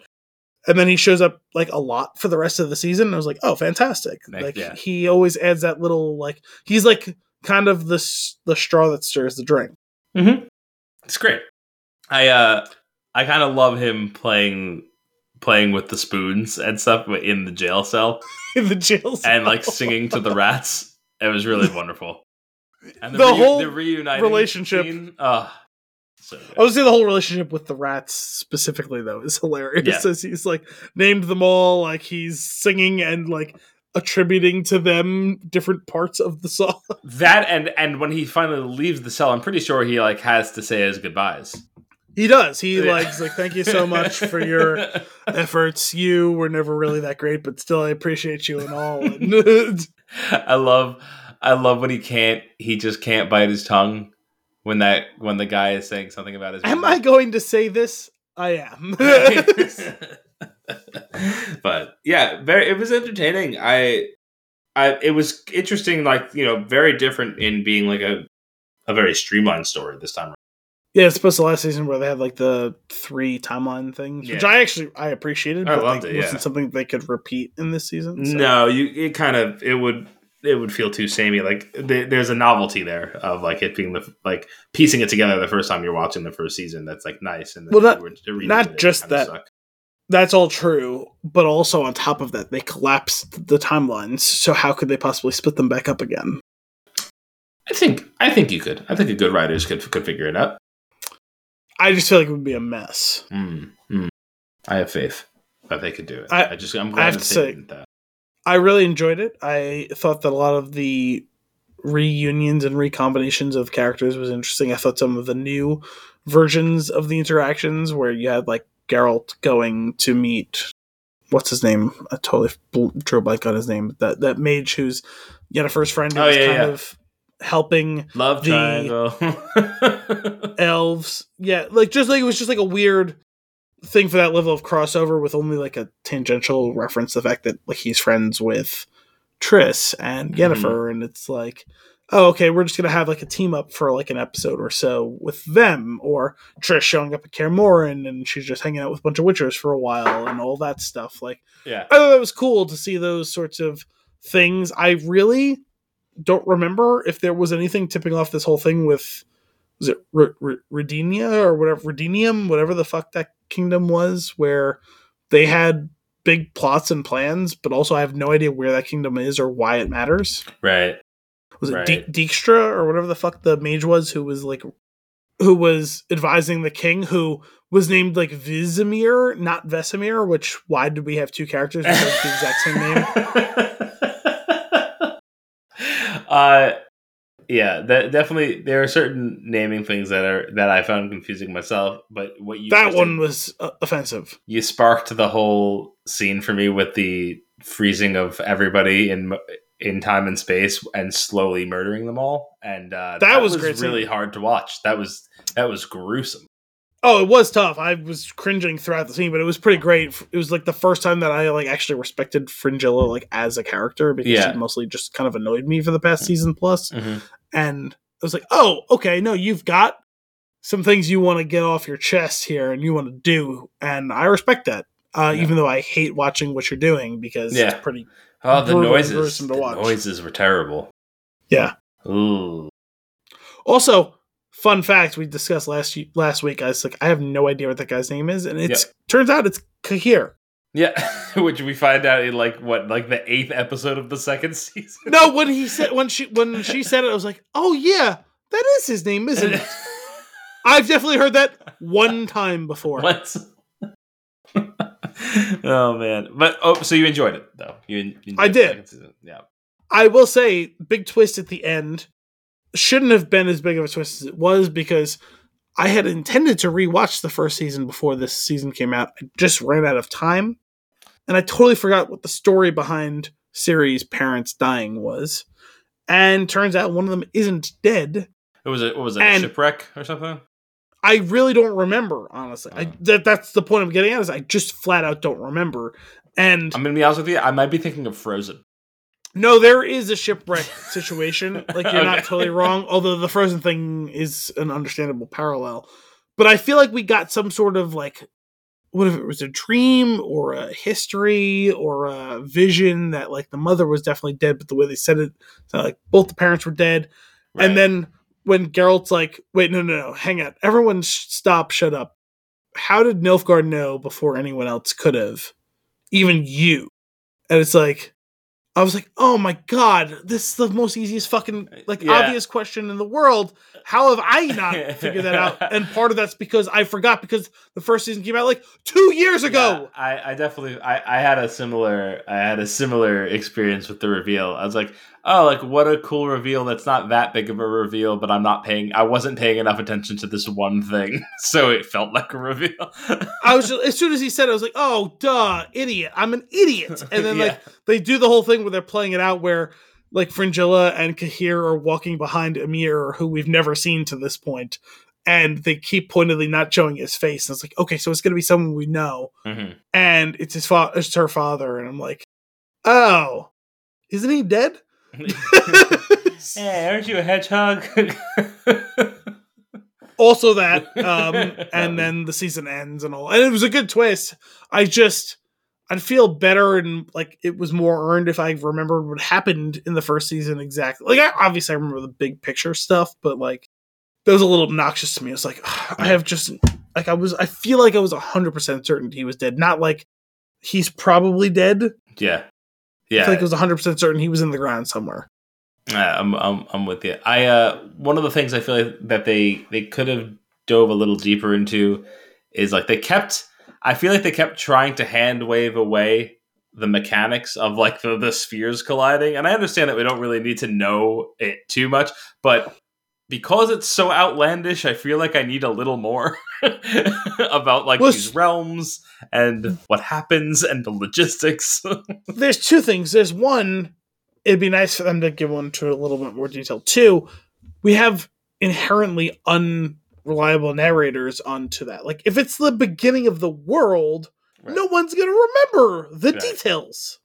But like even their understanding of it, it seems like they all understand it the very same way, and they're like, "Yeah, this is how it happened." But like, they're not going into enough. They just keep like giving us pieces of it, where I'm like, "Wait, what?" Like, what? But also, doesn't that feel convenient? Isn't that clearly mythology? What spheres? Are we a sphere? Are we on one? Is this one of the spheres? What are the realms? Why is this monster trying to kill us? How do they come out of the obelisk? Who is this hell lady? It's a fair question. It's a fun watch for sure. I think my favorite episode of the series is still from the first season with the hunting of the dragon. I think that episode was amazing. Which paid off in a big way in the last two episodes. Ah, so good to bring all those characters back just for that. Totally and completely forgot about the dwarves until they showed up, and I was like, "Hey, it's those guys. They're gonna help us." Yeah, there's a solid little team up between Geralt and the dwarves and Jaskier going to save Ciri at the nick of time. Love it. Cool. Well, I'm glad you got through it. What else you watching? Me too. I finally started watching The Righteous Gemstones, which I mentioned like a month and a half ago, and I watched the first 2 episodes the other day, and I think I'm 2 episodes behind of the current run. Glad to see the second season back. It's a fun show. It's a weird show. It's got very specific things it wants to talk about in sometimes. Okay. And it sounds like it's inspired by Danny McBride's upbringing. I don't know that he was necessarily part of a megachurch per se, but like amazing. It sounds like that whole thing of like growing up in the South in like aggressive version of Christianity is like a whole thing that he needs to unpack and talk about for himself. So that's what the show has been about. You watched part of the first season, right? Yeah, a few episodes. So it's been good. They added already in the first 2 episodes a couple of heavy hitter like guest stars. Eric Roberts plays a friend of John Goodman's patriarch character from like way back who he kind of tried to forget about. And Eric Andre and I forgot who the actress is who plays his wife play like the Western couple version of what Danny McBride and his wife is supposed to be on the show, like the Texas version of it or whatever. Okay. And they make a whole thing like in the like when the 2 of them sit down for a meeting, it was like, you guys are the East Coast, we're the West Coast, and we're gonna split it all up together. And they dragged them into this co-development of like a beach resort to make a ton of money off of it. And it's a good time so far. It's interesting, it's fun, it's funny, it's dark as all shit. That's what these shows tend to be about. Yeah. I don't know. I'm not sure where I stand on the super super dark show. I feel like I enjoy them for a little bit, and then I'm like, I rapidly get over it, and I'm like want something else, more escapism than something like that. This show feels like a show version of Death of Stalin in some ways, where it's like it is really uproariously funny at times, but it's also like kind of serious and sad at other times. So, gotcha. You said that. Oh, that's a weekly release because you said you're a few episodes out. Yeah, I believe that 4 episodes have been released. I've seen the first 2. Gotcha. Have you still not finished Dexter? That's correct. I still can't get my mom and sister to sit down and watch it together. I'm sorry. I'm watching Workin' Moms. There's 5 seasons of it on Netflix. We are in the 5th season since we last spoke, and I hadn't started watching it then, so we burned through that pretty good. Very good. It's really funny. I will say it started off as like a 90-10, like 90% comedy, 10% drama, and then like it rapidly switched and flip-flopped percentages like for the rest of the series, like maybe like I feel like 10 episodes in or something like that, which I was like, I kind of miss when it was just like laughs for laughs. But it's still good, it's entertaining, and there are just some great situations that arise with like these families and their kids that are just hilarious, and it's also it veers dark a lot. But it's a fun show. Oh, that's good. What else are you watching? Consuming. I have. So last night I watched the series premiere of Promised Land, which is an ABC show. It's about a family that owns a vineyard and all the things that go into that, and the people who want to live the American dream via that vineyard type of thing. It stars John Ortiz, who is connected to my family. Mm-hmm. It's my aunt through marriage's sister's husband, which is enough detail to you're my father's brother's former roommate. It's not very hard to make us. It's not very hard. Nothing. It's not very hard to do the math on that. And I've mentioned him before on the show, so he's a cool guy. I've met him a few times. He's seems like a nice enough guy, kind of a quiet guy, but he's nice enough, and I think he's a decent actor. I really liked him a lot in Silver Linings Playbook. I thought he did a really good job in that one. I've seen him in a handful of other things. And didn't they him at one of the Christmas parties? Probably. That's going to be several years ago, so I don't remember at this point. A lot of people have been hymned, and it's an honor. So I'm sure he appreciated it. Listen, we don't love anyone as much as you, right? So, but it was a network show, where it's on ABC, and it's what you expect from that sort of show.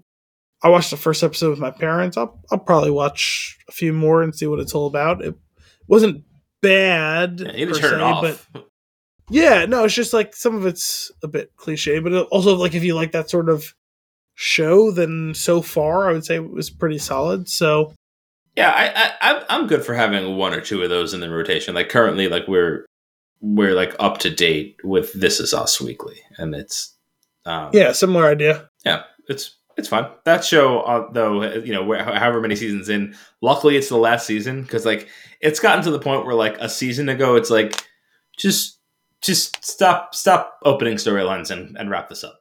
Like this has run its course. Well, I think that my mom had kind of felt similar to that, because she loved that show for a long time, and then all of a sudden she's like, I'm done watching it. And I was like, okay, you don't have to like defend yourself to me. If you don't want to watch something, don't watch it anymore. And like she was like, oh, thank God, like, you see commercials on whatever, like especially like playoff football. She's like, oh, thank God it's finally over. And it's like, I'm like, you don't watch it anymore. Why do you care? She's like, oh, it's just ridiculous at this point. Like it just needs to be done, which maybe that's the case. I don't know, but yeah, it's the case. It's not that. I mean, it's not terrible. It's just getting to be a little bit boring with like how like the storylines are, like they were interesting the first time around, and like I don't know. It's they've been teasing at bigger things that are going to happen, and it's just like you can get there now and wrap it up. We're all done here. Well, what else you watching? So I slept through High Anxiety the other day.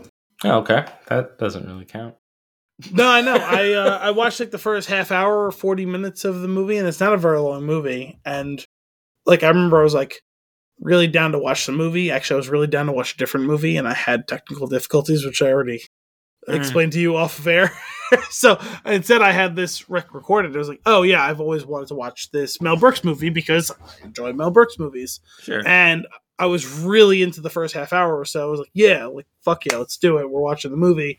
And then I just extremely fell asleep. And I dozed through half to 2/3 of that movie. Exactly. And so I have a note here subheading under consuming high anxiety, Kruger effect. Huh. And I don't remember what this was, so I'm going to open this link now. And okay, fantastic. So It's all coming for anyone back. who doesn't, yeah, no, now as soon as I saw the thing. So if anyone who hasn't watched High Anxiety doesn't know, High Anxiety was kind of loosely parodying a selection of Alfred Hitchcock movies. Mm-hmm. So here's a tweet that I happened to see the next day after sleeping through High Anxiety. The tweet was from Barreled Bonds on Twitter. From Mel Brooks's memoir, this joke Hitchcock suggested is fucking hilarious. Wow. I couldn't believe it. Dutifully, I was there every Friday for pointers from the great Alfred Hitchcock, as well as a free lunch. On one of those occasions, he said, "I've got a joke for you. Maybe you could use it." And then he told me the following. Quote, "Our hero is running from someone who's trying to kill him. He's running full tilt, full speed.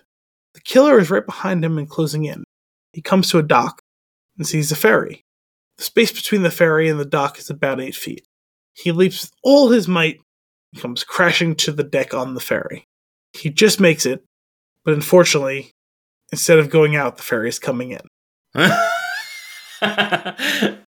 It was really funny, but I could not find a place in the script to use it, parenthetically. And I never told him it was much too expensive to shoot, close parenthetical. So that was a quote from Mel Brooks in his memoir about, apparently he took some sort of weekly meeting with Hitchcock while making, or in the lead up to making, High Anxiety. And Hitchcock pitched him what would be a funny bit to do. I like it. That's great. A Hitchcockian parody movie. And that is a great idea, right? Because how many times do you see a movie like that where it's like, I'll jump right to something like The Fellowship of the Ring, right? Where they're running away from the ring wraiths to escape the Shire, and they're running and there's a ferry and it's going to cross them across the river, and the Nazgul can't follow them on horse across the river, and they're running and Frodo gets separated and he chases and he runs and he leaps onto the ferry that was pulling away from the dock. And that would be hysterical on the inverse, where you think you're leaping to the escaping ferry and actually the ferry is coming in. That is a great bit. It's also like a really interestingly self-aware jest at like how his style plays out. Absolutely. Right? Like of the chase and the drama and like the tightness and the closing in, and then like just to turn it around as a joke in the final segment of that is actually really silly and pretty impressive. It is, and it's great because it's funny because I think from what I understand of Hitchcock, he was a pretty serious and intense director, but it also feels like from what little bit I know about him, he was able to get the joke and do a bit of a wink and a nod to the fact that it was like, okay, I did all of these many very memorable movies, maybe some of them not so memorable, but so many memorable movies that relied on big twists and finales and all that, and it's like, let's turn that on its head because it would be funny to take something that's so heightened and serious and make it totally absurd. I love it. That's awesome. But so you were enjoying, you falling asleep on the movie had nothing to do with the quality of the movie, though? Oh, no, it had everything to do with me being totally exhausted, which I didn't think I was. I thought I was ready to go. I was raring. It was like, I was planning on watching Belfast, and I was like, oh, it's an hour and a half. We're turning on at 8 o'clock. That'll be easy. And I was watching High Anxiety. Inconvenience. Yeah, really. Barely an inconvenience, in fact. I was watching High Anxiety because I had it recorded because I really wanted to watch it. And I made it through the first, 45 minutes of the movie. And then all of a sudden I was waking up and I was like, I feel like I've missed 20 minutes of this movie. And it's because, I had. Yeah. And then dozed through the rest of the climax. And so I really have very few memories past, a third-ish to a half of this movie. I'm gonna have to watch that one too. I have the Mel Brooks catalog, but High Anxiety lands in the small group of movies that I own and haven't watched.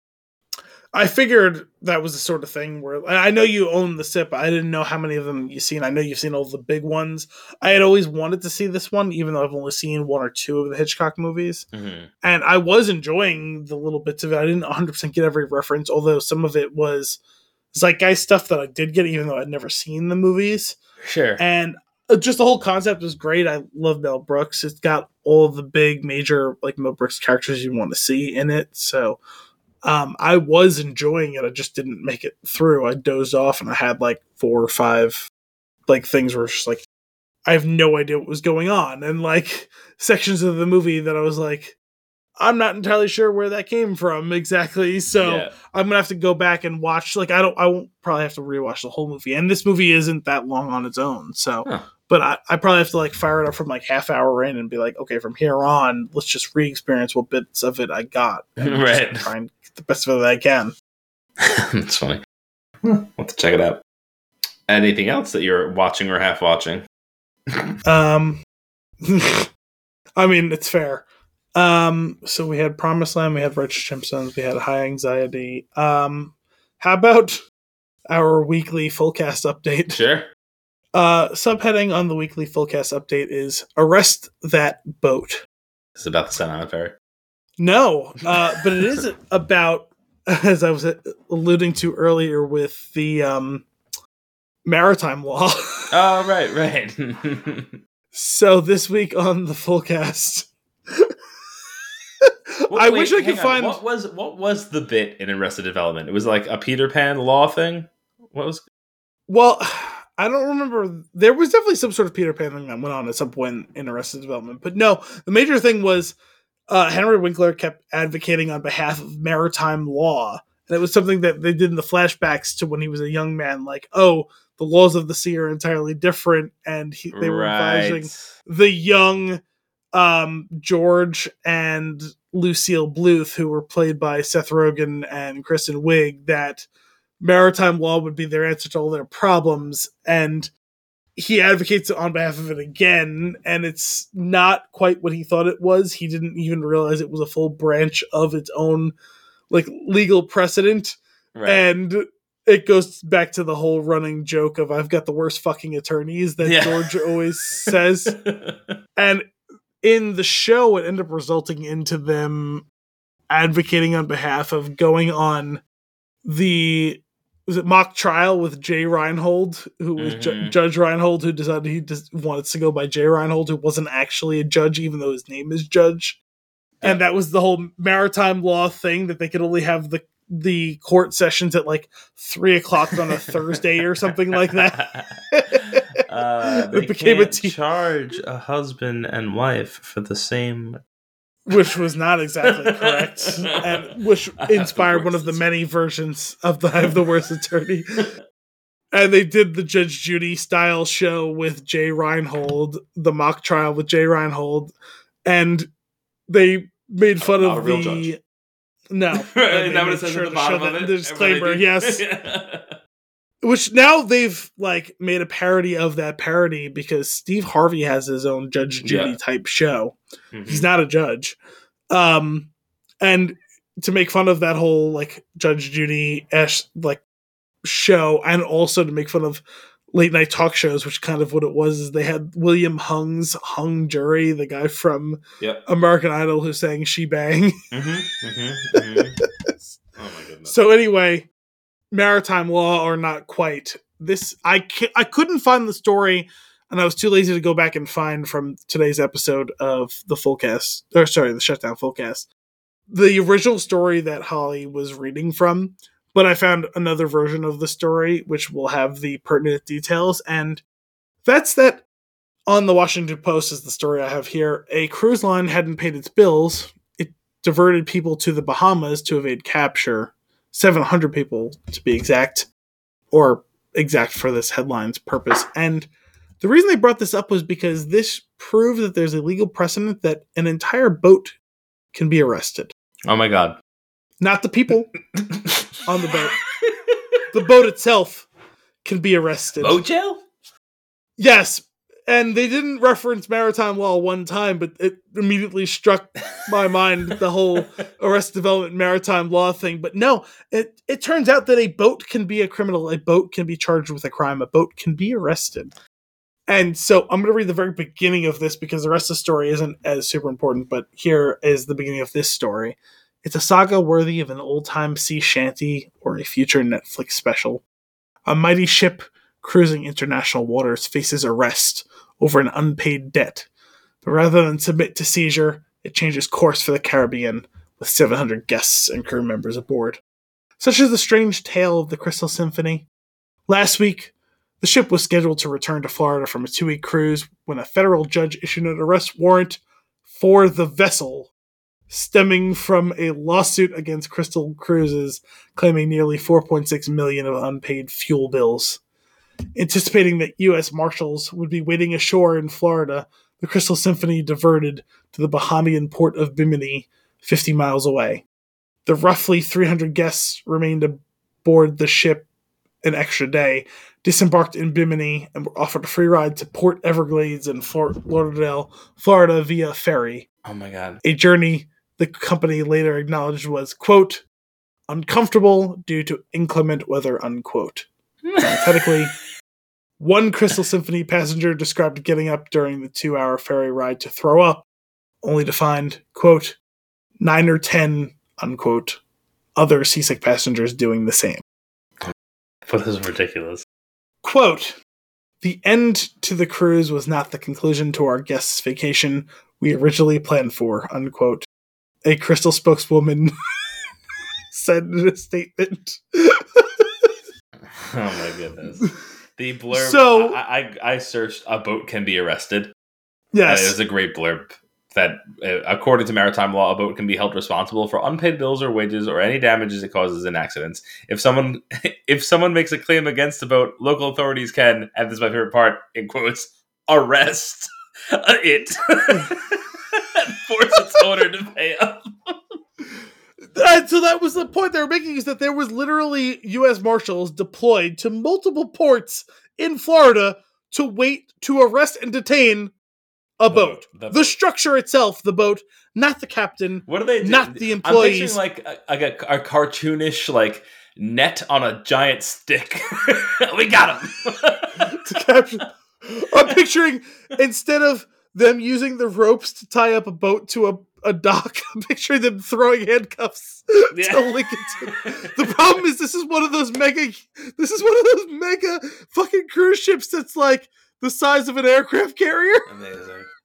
And so, like, the story that Holly was reading from on the Shutdown Fullcast was way funnier than the one I've been reading from, because the specific language they deployed to continue to reiterate that they were planning to arrest the boat as if it was a sentient being, not just the structure that was floating across the ocean housing so many people on it. And then these people were essentially held against their will because, and it was a detail I didn't see in this story, but they referenced in that story that they're reading, in order to avoid the full-blown detaining of the ship, they rerouted against the guests' will that they were going to change the trajectory of the boat to land in a place that was friendly to the CEO of the company.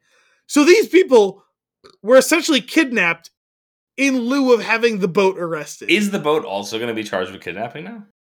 Not that I'm aware of, but it did release the hostages. That was the gist. Yeah, no, the hostages have been confirmed to have been released. Here is a quote from slightly released. Yes. This is a quote from later in the article. Is there an umlaut above that E? Powering through my inability to speak the English language correctly. Quote, who's ever heard of a ship being arrested? Oh my god. This is from Elio Pace, a musician who was contracted to perform aboard the Crystal Symphony for the next month. It's like Pirates of the Caribbean. I almost said Pirates of the Caribbean. It's like Pirates of the Caribbean. They say, we're going to seize the ship, and the ship goes, no, you're not. It turns around. The ship goes, fuck you are. Oh, man. Absurd.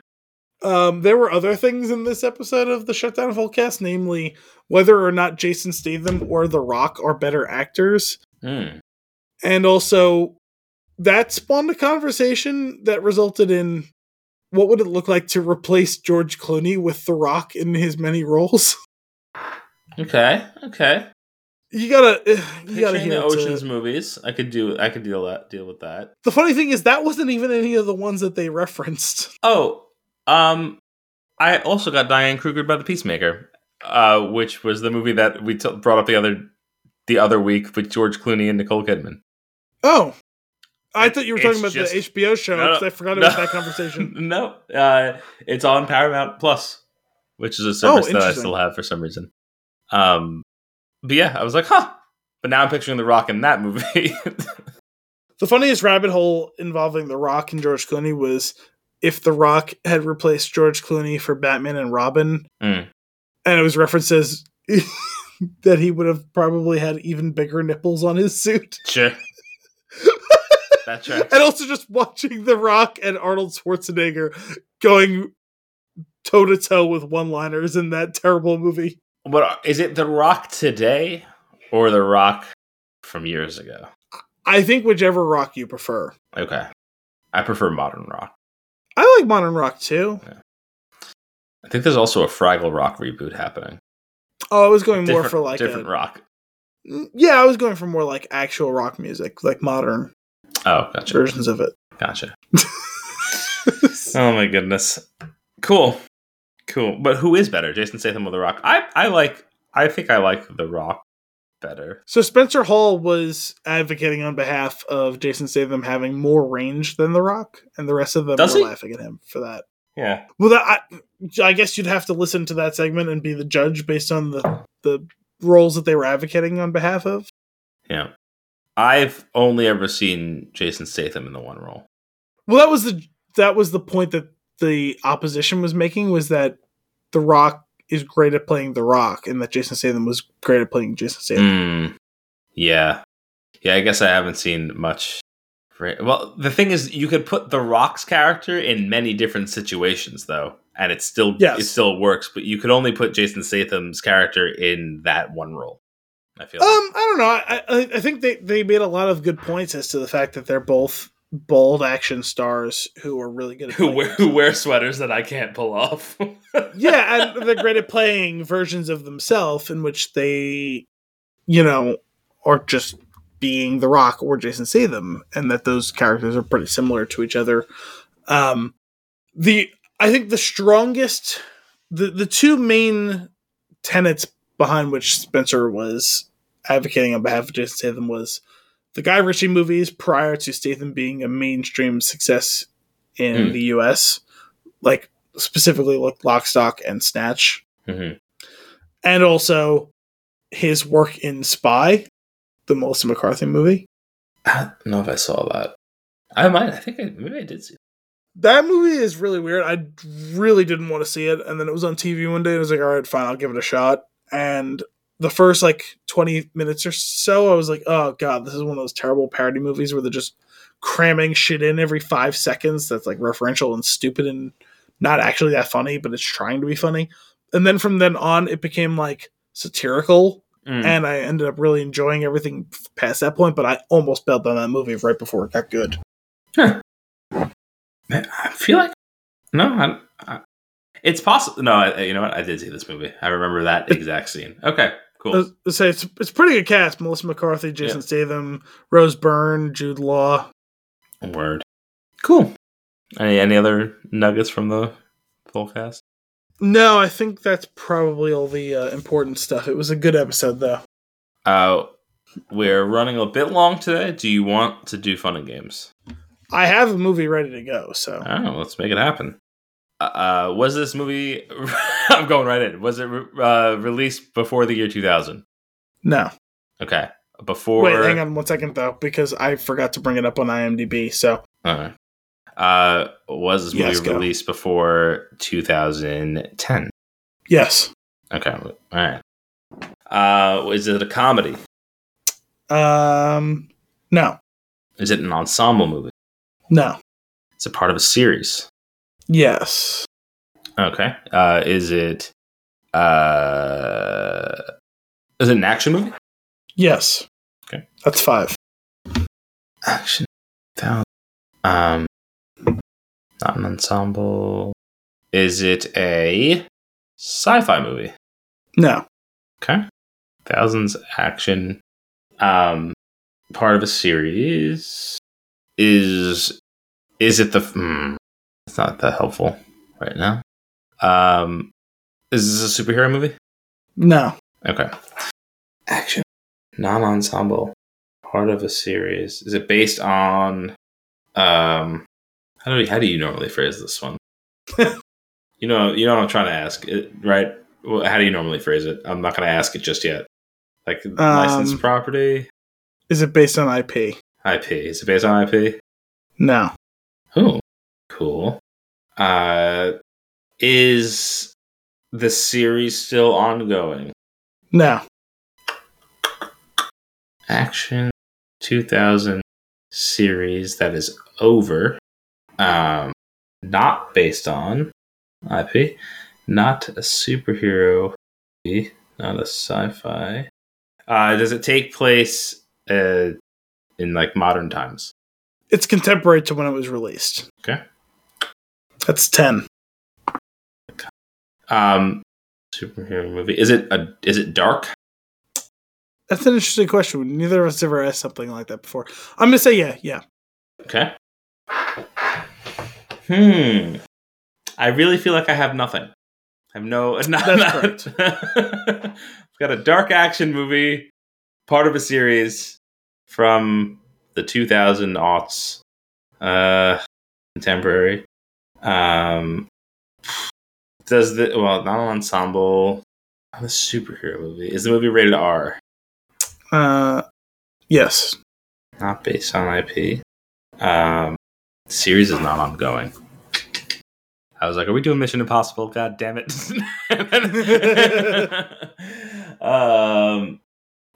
Action movie. Temporary. Non-sci-fi.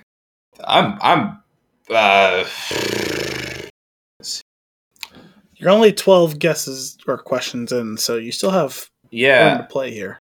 I'm so curious.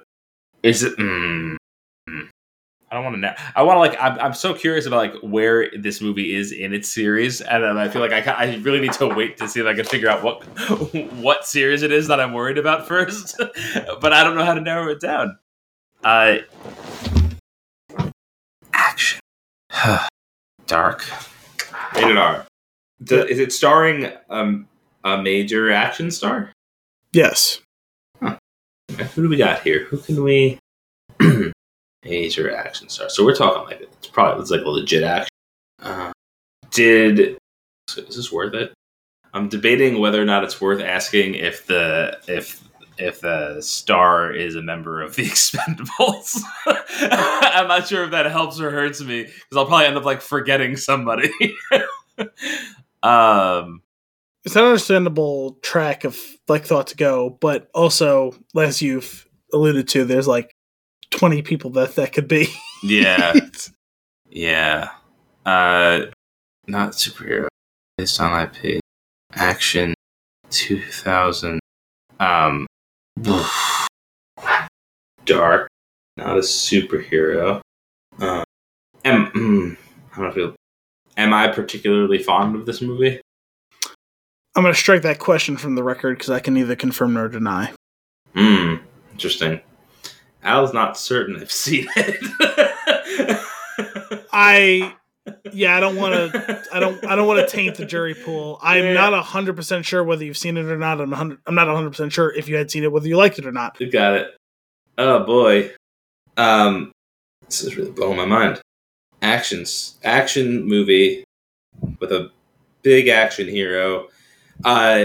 Is it an has this action hero been making movies for a good amount of time before this movie came out? Can you define that more clearly? I don't know how to. I feel like I would have to create the pool and be like, is it in this group of action people? Well, I just for some people, significant would be 5 years. For some, it would be 10 years. For some, it would be 20 years. For some, it would be 30 years. Like I don't know. Wait a minute. Like you'd have to just give me a more specific version of that question. Was this action star making movies in the 80s? No. Huh. Not based. Not sure if I've seen it. Or not sure if I like it. If I'm particularly fond of it. I will clarify in this way. I'm guessing you've probably seen it at least once, but I don't want to Unlike the last time we did this, I don't want to bet money on this for sure. You know? Are there more than 2 movies in the series? No, I don't think so. Okay. That's 15. So we've got a dark action 2000s movie, rated R. Not. Ooh. Okay. I finally have one idea that I think fits the picture. I want to see if I can get any more that I can I can rope into this before I start trying to narrow it down. Because if I this dangerous 15. I'm at 15. Yes, that's always the danger, right? Is when you get an idea, and if it's not the right one, you like limit yourself to that rabbit hole. And it's like, oh, I'm totally fucked. I'm trying to think 2-parters. It still fits that. In the 80s, I think it still fits that. Well, they said it's a big action star, right? So I feel like that's how I phrased it. I would say so. Yes. Shit. All right. I feel like that's. Damn. That takes out the series that I was considering. Oh my goodness. Is this a I don't know if you can answer this. Was this a well-received movie, like critically? Well, how about this? I have the IMDb rating in front of me. Okay. You tell me what the threshold out of 10 would be considered well-received. Like whatever number and above would be well-received. Sure. On the IMDb rating, I guess. And I'll tell you, they give you to the 10th of a decimal point. I guess above a 7.5. Then this would not be qualified as well-received. Okay. That's 16. The two-parter. Dark. I guess. An action. No, it's not sci-fi. It's contemporary. Shit. Big action star. Now I'm going into the realm of movies that have like way more than 2. It's always a problem when you get to this point where you're flailing. That's always what happens. That's why when we need like more people. I feel like to do it, like to bounce ideas off of. To the point when you're like flailing is where it's like you start getting down to that like rabbit hole of there's so many options, or there's not enough options, right. And it's you start second guessing yourself, and it's like now I'm like really trying to think of movies that have 2. Like there's 2. I was like, what was that? What was that Vin Diesel thing? There were 2 of them, and then it was. I was like, that's all sci-fi. The Pitch Black, and that's clear. That's not contemporary. Not a also no. It's not a superhero. Not based on IP. Action star. Not making movies in the 80s. 2000s. Jason Statham in this movie. He is. Oh my god! This is the first time I've given you one informed by something we've talked about on the show. So that's 17. Is this the first movie in the series? Yes. Okay. I'm having a really hard time remembering how many Transporter movies there are. Because I feel like all of the movies are the Transporter. Excuse me. Is Jason Statham transporting things in this movie as the core concept of the movie? No. Was there a second Crank movie? Well, I can't answer any more questions because I think you're down to just you have a guess. Am I? I thought I had at least one more. Well, he's not transporting things. No, Statham was your 18th, and then transporting was your 19th. All right, is it Crank? You're down to a guess. It is Crank. Oh! I thought you were going to get it so much earlier than that. I honestly, like, in the beginning when we said action, I was just like, it's not going to be The Rock or Jason Statham. Fair. But when you eliminated the 80s action stars, though, and had it limited down to 2000s, and it had to be a 2-parter, I thought for sure you were going to get Crank within like 5 guesses from that. I'm going to be honest with you. At that time, those movies had crossed my mind, and I was like, surely there's at least 4 Transporter movies.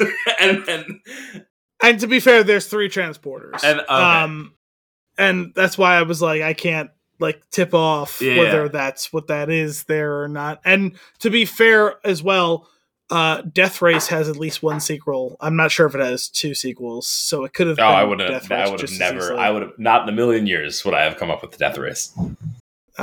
Solid movie, the first one. Yeah, Bad, but very entertaining. I think I have Crank. I'm pretty sure. Crank's Chester Bennington is in Crank in one scene. Is he really? Yeah. It's been a while since I've seen the whole movie. I unashamedly enjoy Crank. I won't say that like Crank is good, but it's unquestionably enjoyable, like entertaining movie. It's that's how I remember it.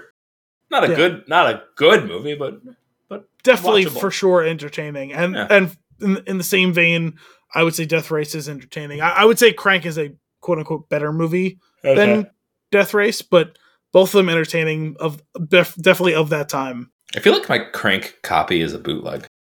I mean, I feel like I'd be upset if it wasn't a bootleg. Right? Oh yeah. It starts with a C, so it's gotta be up here. So. To be fair, I've never seen Crank 2. Crank High Voltage. Is that what it's called? Absolutely. Crank! Oh yeah. We got here. Oh no, do you know what this is? Hang on. Pretty excited about this. I'm not even sure if you can hear me. Widescreen. I can hear you. Alright, good. No, this is a Blockbuster bin movie. Remember those bins that Yes. have like all the movies in here are 30 cents. That's It's a good deal. It's hard to turn that up. That's pretty much. I have a lot of movies from that bin. Awesome. That's the least surprising thing I've heard. Yeah. I think with that, it's time for our flick of the week. Eternals, released in 2021, rated PG-13 with a 2-hour and 36-minute runtime. The saga of the Eternals, a race of immortal beings who lived on Earth and shaped its history and civilizations. That's the IMDb synopsis. If you say so. That's like a phrase. That's just not. It's not really like a full. And Al, if you say so, is right. What's your hot take? It's fine. It wants to have fun sometimes. It wants to be really serious sometimes. It can't quite figure out how and when and why, though. 6 out of 10. Okay. Eternals is like a course you need to take to get your degree. It's only offered once every 4 years. It's time sensitive, and no one really seems to be interested in being there. It's the MCU's Justice League. 5 out of 10. I won't go that far. It's competently made. Is it? Yes, like by the most fundamental aspects of like direction. Okay, it's a cohesive. It is a story from start to finish that is pieced together and has some points to make. But ultimately, that's my point. None of it well, right. But like competent. Fully lacking the MCU heart though. Like does not feel like an MCU movie. I mean, is it the worst MCU movie? No, because like as to your point about it lacking the heart of the MCU, like it has it in moments. Sure. But like as far as an overarching like cohesive like picture in that perspective, no. But from the technical perspective, it checks all of the boxes of there's a start and a finish and an end to the movie. The story is told adequately from start to finish. I will say there are some scenes that are really kind of like gorgeously like shot or at least like set up where it's like this is too competent for what you're giving us overall. Yeah. I'm more talking about like little moments than like the big picture things where it's like a scene with like 2 or 3 characters and they're having like a character moment and it's like, oh wow, this is too good for this movie. Yeah, because it doesn't tie to other things that goes on. There's a lot of like those little moments because there's these pockets of good. I actually think the actors are very competent. I think they're doing a great job. They just don't. I don't think they have great material to work with. Like there's like those little moments of relationships within the storyline that I thought were actually pretty strong. But then they're like we should probably dive deeper into there. There's an interesting story, like Sprite, for example, right? The whole concept of like this character is eternally in the shape and form factor of a child, like, and what that does to her mentally is like awesome. Like, and then like, and it's like something at the end of the movie when they give her something that's almost entirely sidelined until the very end of the movie. Yeah, and like basically like when we get to the final third and there's like climactic division among the group, and it's like, well, why are you being that way? And it's like, because I'm a spoiled child who's also 8,000 years old and has the maturity to go along with it. And it's like, okay, fair enough. Yeah. But like, I wish you had kind of done more than just hint at that vaguely and obliquely for the last 2 hours. Right. This is a movie that I feel like the actors were all really well cast for the roles they were playing, and it's a movie that has a really talented director because like Chloe Zhao won an Oscar like 2 years ago. Yeah. But this is a movie that's way less than the sum of its parts. Yeah, I think ultimately, like, we're talking about a property that I am not even remotely familiar with. Yeah, which, like, if you want to draw a parallel, like, Guardians of the Galaxy was incredibly well casted, incredibly well written, incredibly well directed, and had a ton of heart. And this movie is another ensemble that none of us has any attachment to as casual fans, and it's not super well directed, not super well written, and vaguely well cast and performed. Yeah. I don't know. It's just really clunky. Like, I'm watching the movie. I want to be invested. I'm fine with it. I did nod off at one point and rewind it, and I was like, "Huh, that doesn't happen to me often." That's kind of what happened to me too. When I was watching it, I dozed off about a third of the way through this movie, and the thing is, I remember that I was not 100% conscious, but I also never went totally out because I rewatched that scene, like the sequence that I was concerned with today, like an hour or so before we started recording. And I was like, oh yeah, I definitely saw these things and retained almost none of it. Right. Because like enough of like what happened right after what I could remember. I was like, yeah, no, I remember all these things. And I remember when I was watching it, this kind of making sense, but I retained none of what led to it. And so like, that means I have no memory of watching that. Yeah. And what's funny was I actually went back even slightly a bit before that point, and it was when, not far enough to even remember the full context of the scene, but there was some ancient war. It sounded like it was in Babylon or something like that. I don't remember what was going on and why it was happening. Yeah. But I rewatched almost that whole scene right after when Angelina Jolie's character first loses her memory and goes berserk. Yeah. That's a really good scene, and all the actors are really good in it, and it's well written and well directed. And it's like, fuck, if that was the whole movie was that, this would be like a 9. Yeah, but it's not that. It's not.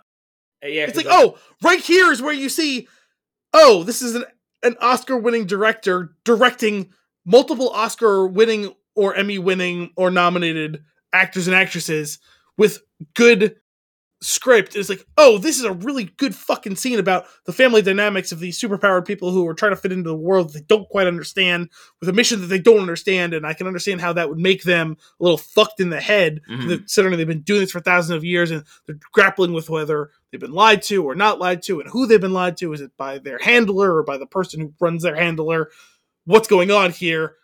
It's such a fraught scene where it can be so good, and it's emotional, dramatic, and Angelina Jolie is giving an 11 out of 10 performance in that scene for no reason. There's no justifiable reason for her to be that good in that scene. She is, and I'm like, oh, you have a movie here, and you just chose not to do the rest of the movie with that. Can we go back? Can we do that again? Can we just do that scene again? Yeah, it's funny because like there's a lot of, and like that, yeah, that's all of them together. That's a big relationship moment. That's great. And any of the other relationship moments and like deeper dives into the characters and what they must be going through is interesting, right? Like we talked about Sprite for a minute.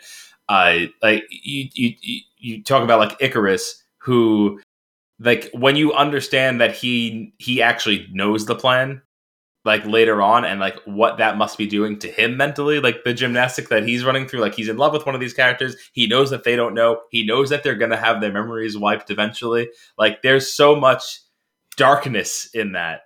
Yeah. But even he doesn't have it all in that scene though. Cause that's well before, what was her name? Ajax. Ajax? Yeah. I totally forgot all their names. Isn't that a cleaning supply? Sorry. I totally remember Ajax, yes. I totally forgot half of the characters' names in this movie.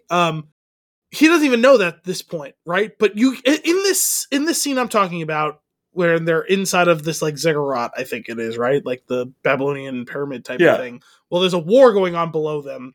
I forget what tipped off Angelina Jolie to start attacking her own people in that. They introduced the whole idea of because they've been around for so long and have such these long memories that it eventually corrupts her memory. Yeah. Sometimes she forgets who she is and I feel like why it just like was a breaking point, right? I feel like, right? It just happened. I couldn't remember if there was a specific trigger or not. I know that when I first watched it, it kind of vaguely made sense, and I don't remember now because I didn't rewind far enough back in that point. I just didn't care. I remember the gist of the scene, and that's all you really need for that whole thing. There's in that scene, you have a big performance for her, and you have a big performance for the Barry Keoghan character. I don't know how to pronounce that last name. I've never known how to pronounce that last name. And his name is not the first time I've seen that last name either. I've seen that in something else. We Were Soldiers, one of the guys is named that same last name, I'm pretty sure. He has a pretty good performance in that and a big character moment. Icarus has a pretty big character moment in that moment. Like, we won't know until later on, but it's like a pretty big deal for him. Gilgamesh has a big character moment in that. Sprite has a pretty big character moment. Kingo has a pretty big both like acting and character moment, even though he only has a couple of lines in that scene. Basically, all of them are given an opportunity to do something pretty big there, whether it be from a character perspective or a performance perspective or both. It's such a good scene. It's like the only scene that's like, it's not the only one. There's a couple of little other snippets, but it's the only like big like drawn out scene where it's like, oh, this is like, I can get where like behind where let's do this big ensemble movie about these people who we want to try and make relatable, even though every bit of their experience on life is basically unrelatable to the average person. Right.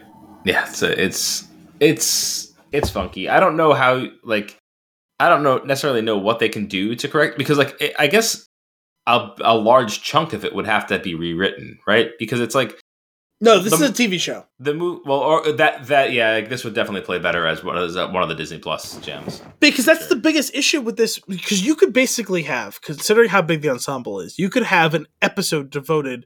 You could do it almost like the Book of Boba Fett, but instead of flashback and main story for two people, it's each episode is you advance slightly the main storyline, and each one you have a background like flashback to some. Because that's what they do in this movie. Yeah. To each of the characters. You do a novel style where, yeah, like it's from the perspective of one of the Eternals, and you do one episode each, and then a final episode that is all of them. Sure, because like each time that the current day story advances slightly, they pause for a flashback of 5 to 20 minutes. Yeah. For each character, like a scene that shows and reflects on either the performance or the character moment of each character in the past across different timelines, more or less chronologically, I suppose. And all of those things are important, but as one cohesive sum, it's totally disjointed. Like none of those things is irrelevant to what's going on. You can't really fully understand the dynamic of this group without those things. But the way it's delivered is totally asinine and disjointed. Yeah, there's a lot. I feel like ultimately, the action sequences that end up getting thrown in there break up the movie in a bad way. Where it's like, okay, a fight now because we have to do an action sequence, but like there's a lot to unpack with all of these characters and all these storylines. Like, this is almost wasting my time because I'm going to need to know more, and you've only got so many minutes left of this film. But I do think it could play out better as one of the Disney Plus jams. Well, that's the other problem, right? Is like for each time you have this is where the current timeline storyline is going, and then here we go to a flashback to reveal character or performance, and then we're going to come back to present time and have a fight scene. Yeah, like that formula is reiterated multiple times throughout the course of the movie, and it's like this feels like I'm on like a jerky, like theme park ride. Yeah. Because if you did a series, you can do a full episode of the band breaking up, followed by the flashback-y, like maybe hints of something in the past while telling the character's current state of affairs and roping them into being like reintroduced to somebody from their past, one of these other Eternals that they haven't seen for a long time, right? And then in each episode, that group is just getting bigger and bigger as like the story is unfolding, and you're understanding where it's all going. And now they're all together, and then we play out the finale of them all being grouped up again. I was really curious. Like, I didn't understand fully what certain people's powers were. Yeah, there's some of that in this movie. And now going back to it, I forget what Cersei can do. Doesn't she like manipulate the earth? Is that what it is? She like can terraform things? Like, I think so because if I remember, like the end of like it was literally like the last part of the scene I was watching, just because I was like I'd gotten to the point where I needed to see when they're on the plane and she's talking to it. At this point, it's her, Icarus, and Sprite, and they've recruited Kingo and his valet, and he's doing the documentary. Great character, the valet, by the way. Maybe my favorite character in the whole movie. I enjoyed him too. And she keeps bringing back like, oh, I once turned like a rock into air, and then like I also did this thing with a rock, and then I also did. And he goes, okay, maybe like think about the answers before we commit this to the documentary. And so like, and that's what she does, right? She keeps like building and forming and reforming and changing the nature of different. Like, I think she's basically like the Avatar, the Last Airbender style, like Earthbender, like where she can just control, she can manipulate matter. Yeah, but like specifically like the Earth, it seems like. Yes. Okay. And then Icarus is Superman. Basically, super strength and can fly and also laser eyes. Laser eyes. Maybe he doesn't have cooling breath. Maybe that's where they draw the line. I think, yeah, probably midway through writing of like a Superman character, like more than just leaping over tall buildings, he can fly. Laser eyes, but not like necessarily X-ray vision. Sure. Super strong, but not necessarily super fast. And kryptonite doesn't make him weak, because fuck that. Yeah. Okay. Thena, she can make weapons out of nothing? Yeah, super strong and fast, and she seems to be able to manifest weapons from like some sort of ethereal power, yeah. Ajax can heal people, I think. Honest to God, I have no idea, but yeah, that sounds right. Right, because then I remember like the creature thing, when when the deviant absorbs her, it gets the regenerated power. So I think so. Yeah, Kingo can shoot finger guns, laser finger guns. Finger guns. Okay. Also, super jacked. The steroids will do that. Right. Sprite is kind of like a Loki illusionist. Yes, could create copies or whatever. Right. Yeah. Phastos is just like super tech guy. Like, which one was that? Brian Tyree Henry. Oh, yes. He's like he's like very mechanical. I guess like almost like a bio. What was that? What's that like? that Mass Effect arm thing where the tech of the the Omniblade thing. Yeah. Omni tool. yeah. He was like could create, design, and influence like technology. Yeah, I guess so. Okay. Now Bakari was super speed, and yes, and the Flash. She's deaf Flash. Deaf, but like it played into like almost a it sounded like almost like a Daredevil like awareness from vibrations, but instead of yes, that was the whole point of that, right? Yeah. Okay, Druig can manipulate people's minds. Yes, and he stopped. Just everybody stopped fighting, and everybody stopped fighting. He's the one that I'm most interested in. How far is your range? That's a good question. Line of sight? I don't know. He did seem to have like a stop on the entire war. I can't imagine he was able to see everybody. Gilgamesh, super strong. I guess so. Yeah. Did he ever show another power? No. Baking?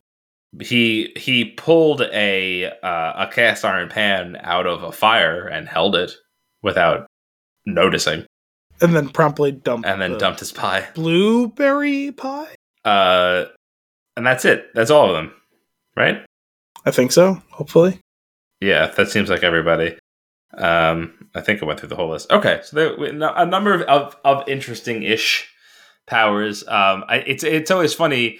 you can't do the Superman like character when there's other people that have other powers. It's just like it makes all of their stuff seem silly, and like it doesn't make sense that he loses a fight. Well, I think ultimately he shouldn't be allowed to shoot laser eyes because Kingo gets to shoot lasers out of his hands. Yeah. And if Icarus can fly and be crazy strong, he shouldn't get laser eyes as well. Yeah, like it almost seems that Icarus has everybody else's power. But he doesn't though, because he can't do some of the things. So like then I was like, okay, so what is your deal? He's the strongest of all of us, but why? Like why does he have? And I understand that they're machines, but like why? Why not make them all Ikari? I don't understand. Also, Icarus flew into the sun at the end of the movie, and I thought that was pretty funny. Yeah, that's a bit of double entendre, I suppose.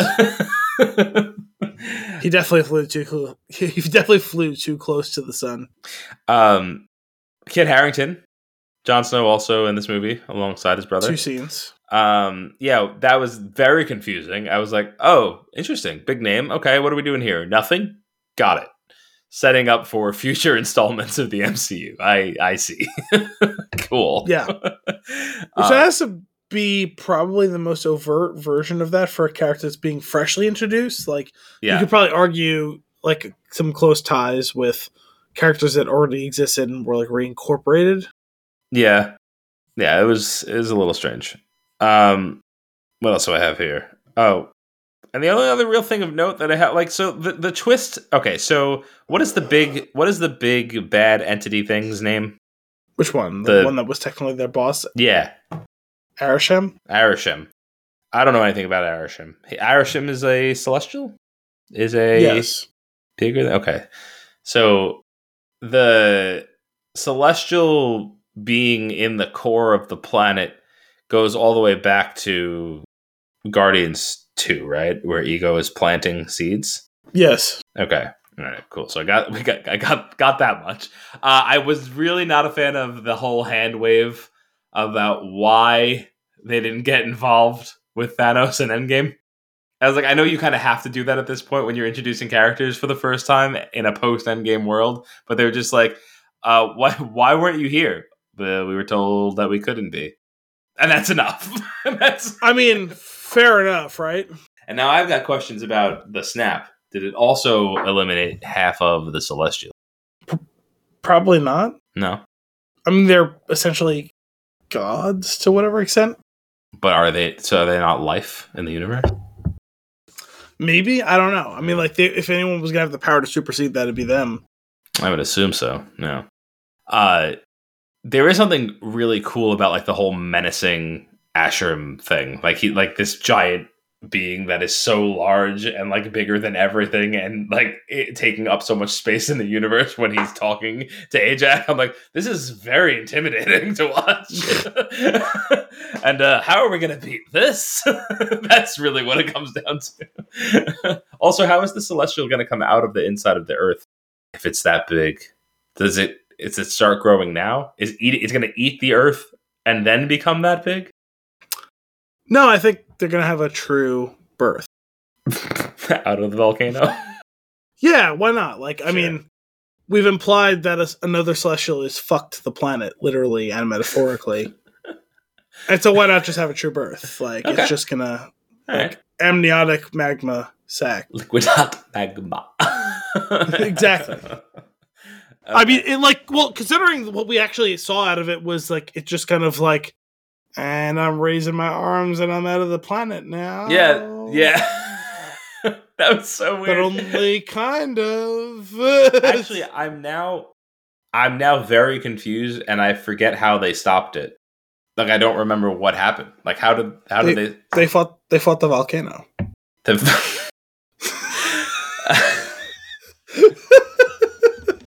Okay. Wait, but seriously, was it that? Cersei was able to like stop it with retrapped him and retrapped the Celestial inside of it, though? Yeah, she can control the Earth, and she tried jamming the giant boulders back into the volcano's spout, but mostly she used the power of ice and froze the world. Okay. Vaguely. right? I just feel like this is still a problem that this thing is inside the planet. And not just inside the planet, but like it's not just like popping out and like strolling out of like a spot. It's just kind of like, my arms are out now. Yeah, it's emerging. Oh my god, so weird. Yeah, the twist of the fact that like, the Eternals are really there to build intelligent life so that the Celestial can feed on it. That's an interesting concept. Sure, just undermined by how stupid and obvious the whole thing between them and the Deviants was. Yes, very stupid, painful, really. And then the whole, it just seems silly, like that Ajax, like one of the Eternals can know. Okay, now two of the Eternals can know, and nobody else can because they'll rebel or they'll fight it or what. But like, if they were created by the Celestials to do this work, wouldn't that be part of their programming? I'm actually kind of okay with that because that kind of goes back to the whole idea of like godly, I'm going to say mythology very loosely here, right? Where it's like, yeah, you have like a person is born with free will, and then they ultimately do or don't have free will to do what they want to do. And like, that's like the same situation here, right? Where it's like, okay, we like birth you and you are created in our image as a celestial, and you're going to do as we instruct you to do. And they show up and they go and do it. And like, we see similar like stuff with that in history and even like modern day, where it's like you have like a religious fervor to do this thing, and you're going to go do it, whatever the misgivings or evidence is otherwise. Okay, all right, I guess I'll allow it. Yeah, but then ultimately, it's all ends up being very flat in the end. Like, for a lot of it, there's not really anything, any real thing. Like, I'm not looking forward to a sequel. I imagine that it's going to have implications in the greater MCU because of how drastic the situation was. But at the same time, I'm looking forward to a sequel insofar as that it will hopefully provide context as to why I should give a shit about them going forward. Yeah. Because like you have like an Easter egg like post-credit scene where like after whoever quote unquote survived or didn't survive like ended up happy-ish, that whole thing gets flipped over on its head as we see. Like, oh yeah, no, that was too easy for you ultimately, and you think you guys like stopped a god, and you basically stopped a godling, and here's what a god looks like. Yeah. So, it's funny. There's your post-credit scene there, and then it's like and basically the giant god thing was like, I'm gonna go review the tapes and decide whether or not this is okay. Yeah. Which is such a weird way to end it. I guess he's got like, thousands upon thousands of years of material that he's trying to sort through. Absolutely. So, but then we got a post-credit scene that is completely. It's like, oh yes, the Jon Snow character, the Kit Harington. Let's bring him back. Not tell you who he is unless you have a deep understanding of the lore, like of the lore. You have to I'll have to look it up. I don't know anything about these characters at all. So I didn't know who he was. And then you hear a voice, and again, had to look that up because I was like, okay, who's that supposed to be? Turns out it's supposed to be Blade. That's pretty cool. I'm excited about Blade. No, there's no way you know that. If you do, you're like, I feel like you're part of this really niche audience that this particular movie was made for. Or you recognize Mahershala Ali's voice sight unseen. Yeah, which is crazy to me. I mean, even in hindsight, it almost seems like it was modulated slightly. So I don't know that you could necessarily know that, but whatever. Yeah, no, that's fair. I'm pretty pumped to see him as Blade, whenever that may be. I'm still, I'm still curious as to what direction that goes in ultimately, because we haven't had any news on it. Yeah, that's a good point. But anything else on the Eternals? No, I wanted more. I mean, there was same.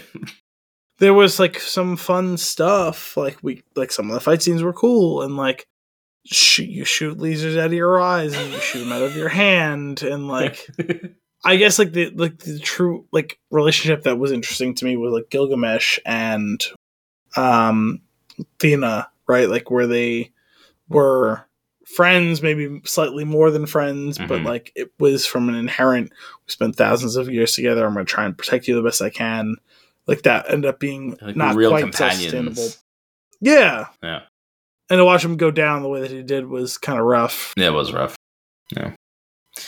And then, but everything, like you go through the scene by scene, you go through like the different points of the movie, and like ultimately, I feel like every time it's like it just kind of ends in and then that happens, and that, and then they stop the thing with Earth power, and maybe we're okay. Maybe the giant entity in the sky comes back and just goes nope, and just claps the Earth, and it was all for nothing. But what are you gonna do? On to the next one. That's all for this week's episode of Flicks in the Six. We hope you enjoyed it. As always, if you have a movie for us to review or nuggets for us to discuss, you can send those requests to flicksinthesix@thespinchoon.com or tweet us at thespinchoon. Tune in next week for more movie. I forgot what our handle was. Tune in next week for more movie and beer goodness. Until then, I'm Anthony Costanzo. I'm Al Biolsi. Thanks for coming out.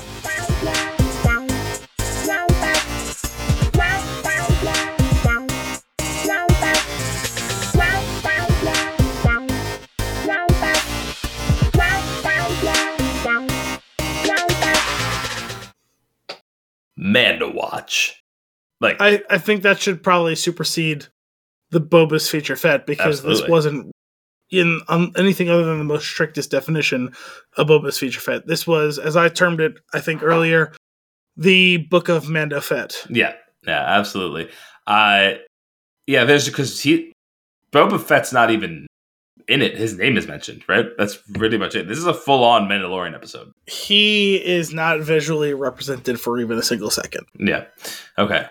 The only reason why I was confused about that is I accidentally started the wrong episode first, and I was like, okay, we're starting off in the back to tank.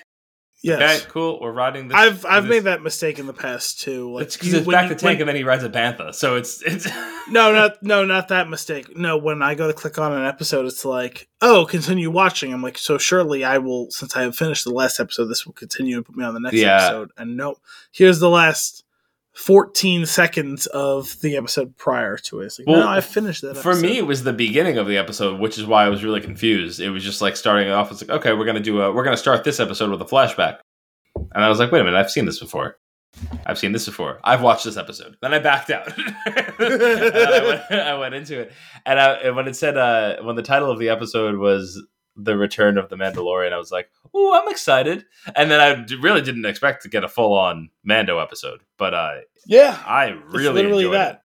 And there's been some fun to be had in the Book of Boba Fett, but this was my favorite episode so far. Probably, yeah. And that's not a great sign for the Book of Boba Fett. No, and that's kind of going back to the point I was making earlier about like Sepinwall's like hypothetical that maybe like Favreau is just viewing this as all one big television show, and that each like section of it informs the rest of the tapestry to come. Yeah. So going through this, like we kick it off real strong with silhouette of Mandalorian armor. So it's like it could be Boba Fett. Don't know really how this is going to play out this episode. And then we got a little bit more of that, like with that Western vibe. And sure enough, it's Din Djarin, and he's coming in. He's collecting a bounty, and we finally get to see that that Darksaber do some damage, and that was really fun. Like, and seeing him wield it and struggling to wield it and like getting hurt along the way was actually like it made for a pretty intense sequence. Oh yeah, I mean, it'd be like watching like a Lord of the Rings type movie, and like Aragorn is like flying around with his sword. He's like slicing everyone up, and then all of a sudden almost chops off his own leg. Yeah. Like, well, how'd you manage that? It got heavy. That's pretty much how it was explained to me watching the show. Yeah. But that was pretty cool. He killed one of the dog face people. A lot of the dog face people. And they pretty good amount of them, yeah. And then we find out that we're actually on a Halo ring. And this is where Star Wars and Halo crossover. I was thinking that too, yeah, because it was kind of like a cross between like the Mass Effect Citadel and like a Halo ring. I'm pretty sure that's supposed to be Cato Nemoidia, which was obviously an important place in the prequels because that's where, like, the Trade Federation was based out of Cato Nemoidia. Like, the Newt Gunray was a Nemoidian. That's where, if you remember in the final scenes of episode 3, when Master Plo Koon gets shot down over, like, some city that is racing across, that's supposed to be Cato Nemoidia. He's actually doing the loop of the ring. Oh, interesting. They, because if you look at the perspective that's shot in that scene, which is, it's very small, like, if you weren't aware of the expanded universe, like, you might not even be aware of the character's name, as that's, like, going, like, he's Rick racing along, you can kind of see that, like, the perspective of the landscape looks a little bit off. I'm pretty sure that's what it's supposed to be. Cool. There was an episode, actually, I think it might have been more than one episode. I think it was, like, a multiple episode run on Star Wars Clone Wars on, well, I guess now it's on Disney Plus or whatever. They did a couple episode run on Cato Nemoidia, and, like, I think Newt Gunray's still there, and he's still playing both sides of the conflict between the rebels and the Empire. And they, like, I remember them having on Clone Wars, they did this whole, like, thing where it's like, oh yeah, even though the Trade Federation's based out of here, it's its own thing, and, like, I think Padme goes there and she's trying to rally support to keep Cato Nemoidia, like, part of the Republic, but, like, she almost gets assassinated, and there's this whole thing, and it's very obvious that they're kind of like a area of, you can't trust anyone because you don't know who is on which side of the conflict, and they're trying to, like, drawing at the conflict there. Huh, interesting. So I'm kind of curious though now, like what was I wonder if there's, like, a deeper reason behind staging those events there, or if is it more just, like, foreshadowing that we're also going to bring in some other tech from the era so that, like the foreshadowing that we're going to get, like, that Nubian starship later.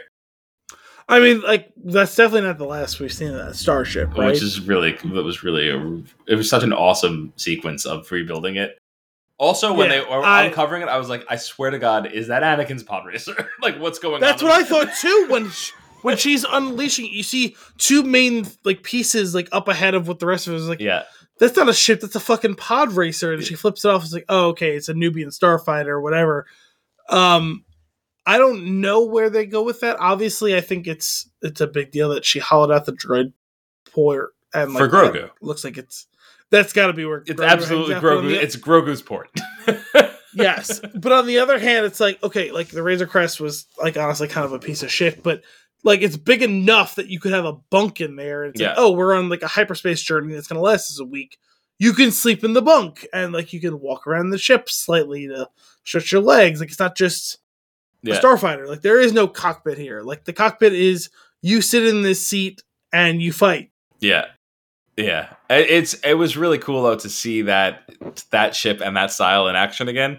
It is funny if you think about, I think a couple weeks ago you were talking about the effects of the show, and it's like, are they holding out, like, and there's going to be, like, is there going to be way more, like, special effects in some later episodes? This one had a good chunk of it, I feel like, especially when it came down to bombing that planet.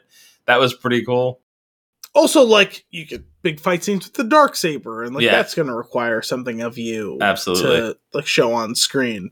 And, like, it's more practical effects, but, like, the amount of Klatooinians or whatever, like, the dog face people, like, there's a bunch of them, and they're all wearing heavy makeup and, like, lacquer, I'm assuming. Like, like, you just go do the thing. They're not regular old, like, people, like, humanoids. Like, they keep biting Mando's fucking hand during the fight, and he's hacking through them with a cleaver, essentially, like a laser cleaver. Yeah, no, it is awesome. Circling back to the starfighter, there was a couple of things that I thought they did really well. When Mando's in the ship and he's, like, starting it up, and I believe he flips the little lever and clicks the buttons and flips the one last switch. I'm pretty sure in, like, the same sequence that Anakin does when he's taking off in Phantom Menace. Like, it's almost like the same exact shot, which I thought was really cool to do. The getting pulled over by the cops was a really funny sequence. Who was the So the one X-Wing pilot was from a previous episode, but yes, which he brought back when he like referenced like, "Hey, is there any chance like you were here and they're doing this?" But was the more junior one, was he supposed to be somebody, you think? Well, I looked up. I was reading something. He was the actual body actor who was Luke Skywalker in the final bit of last season, where like they did like the deep fake like thing to have Mark Hamill's face on it, but he was the guy who physically was the body walking around and like fighting the those aren't Death Troopers, right? What are they called? The Hellas? Are they hell? They're not a Hellas Lager. No. Hellas Troopers? I forget the name of the... me too. I'm so mad. Whatever. So, but another callback, though. So after he gets back to the dock where they were working on the ship, and he gets out, and she asks him how it was, he responds, "Wizard," which is, I'm pretty sure, what Anakin's little friend says in Phantom Menace when he's piloting the ship. And then, of course, there was the one scene that really gave me chills, was when BD popped in, and I was like, "Oh my god, that's my little buddy!" Yeah, I was like, "Oh my god, is that BD1? Like, how is he just gonna like show up like that with no reference to the fact that Cal Kestis is still out there?" Yeah, I think it's just more of a, we didn't forget about these characters. Here's a little taste.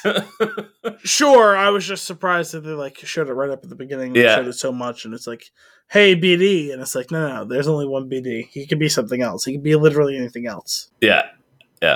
Oh man, that was cool. I was wondering after a little while, I was like, "Oh, is he just gonna hop on the starship and go with him?" Oh, and to be so, if I followed correctly, Mando gave the Smith his spear, his Beskar spear, and they totally made that into mini chainmail armor for Grogu, right?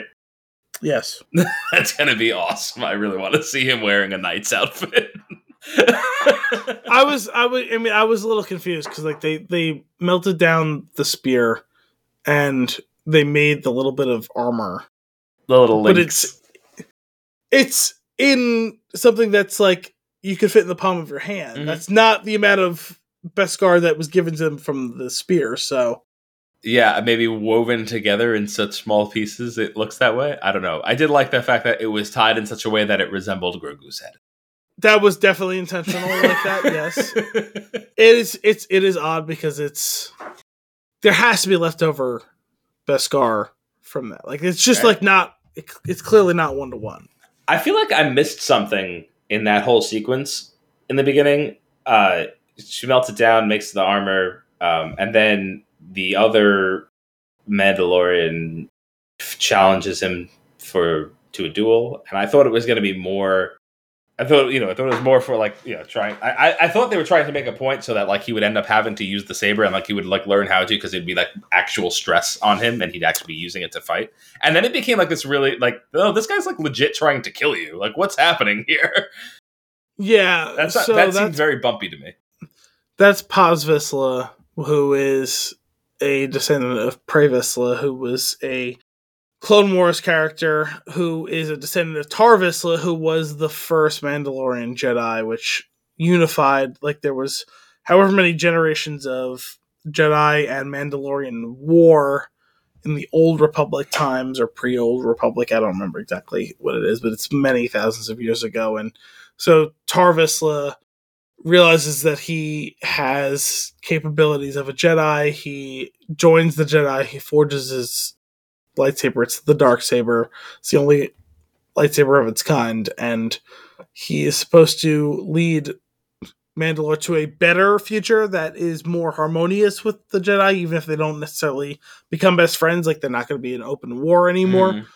And so I'm a little confused because Din gets exiled by what's left of the quote-unquote Mandalorians between the Armorer and Paz Vizsla because he admits to having taken off his helmets. Now, I've watched the whole Clone Wars, and Pre Vizsla, who is Paz's uncle, grandfather, I don't know exactly what father, one of those things.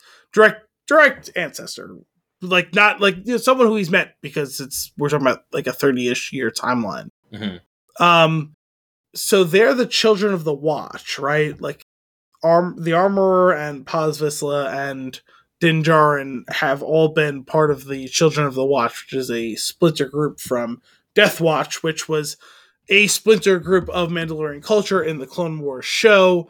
It's a time right before the fall of the Republic, during the midst of the Clone Wars, where Mandalore finally got its shit together. They had civil wars in the past. They had their like 1,000 years war with the Jedi or whatever the fuck it was. And they decided that they were going to reject ultimately their quote unquote like Sparta type of like history and become Athens, essentially, where it's democracy.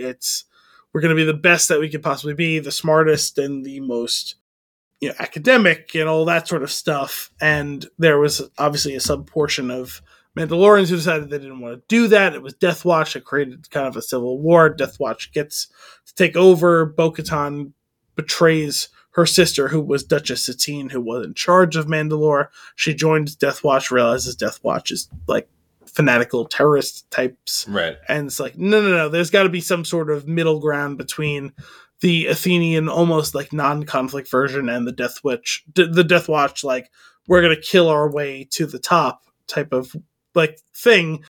But Pre Vizsla was the traitor who was part of Death Watch, who had been part of like the Athenian-ish government of Mandalore.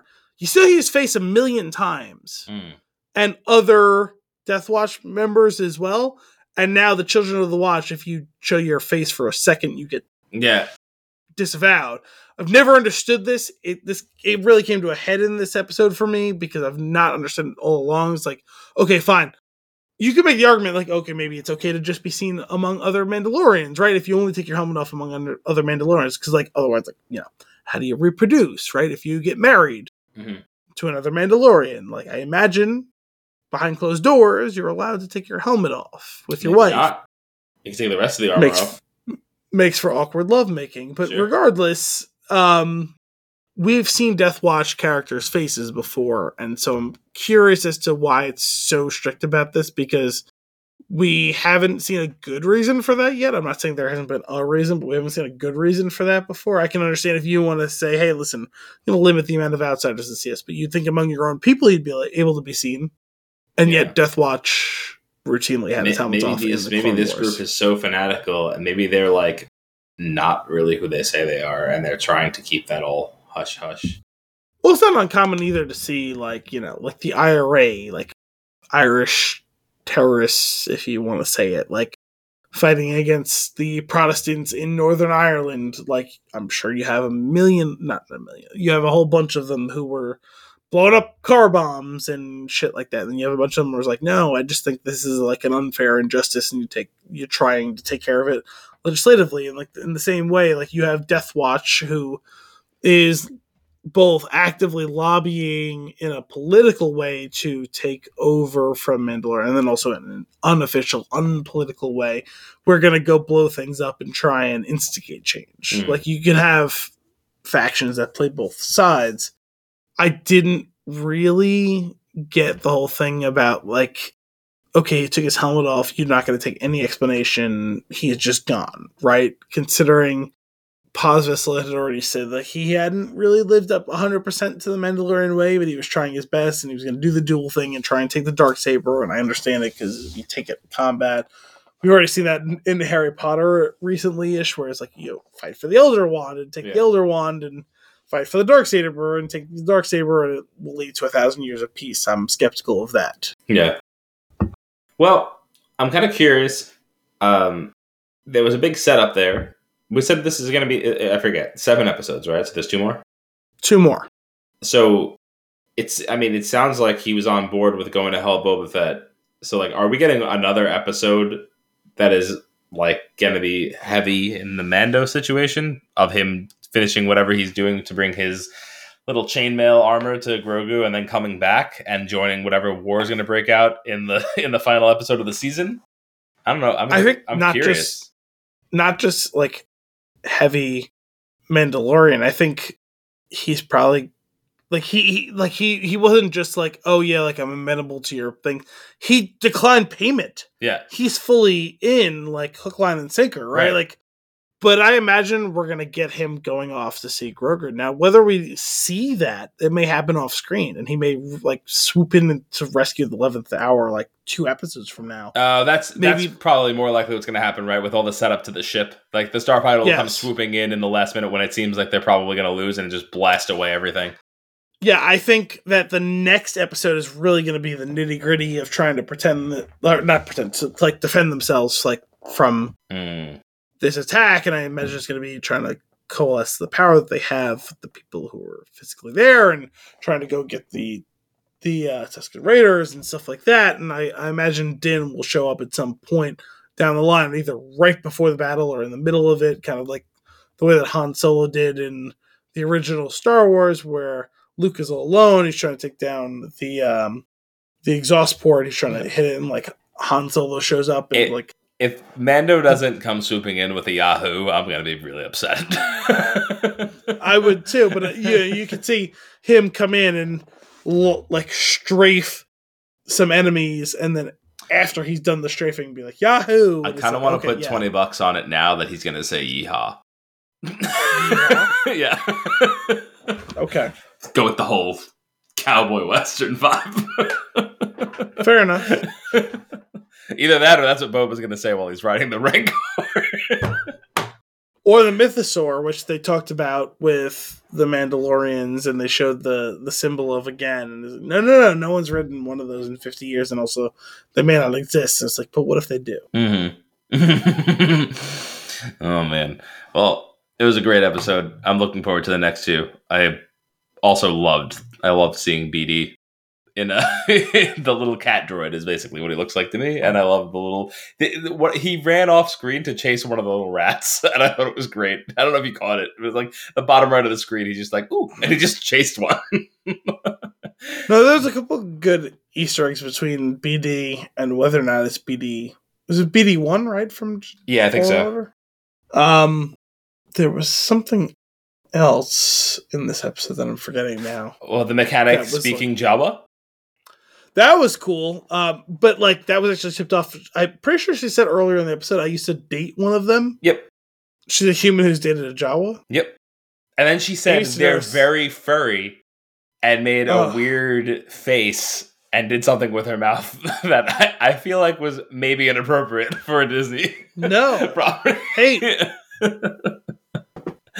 But cool. But she was good. She was entertaining. Amy Sedaris has done a good job in this role. I think generally she does a good job. She's great as Princess Carolyn in what's the BoJack Horseman. Well, I think we're done with that one for this week. Looking forward to next week's Book of Mando Fett. Yeah.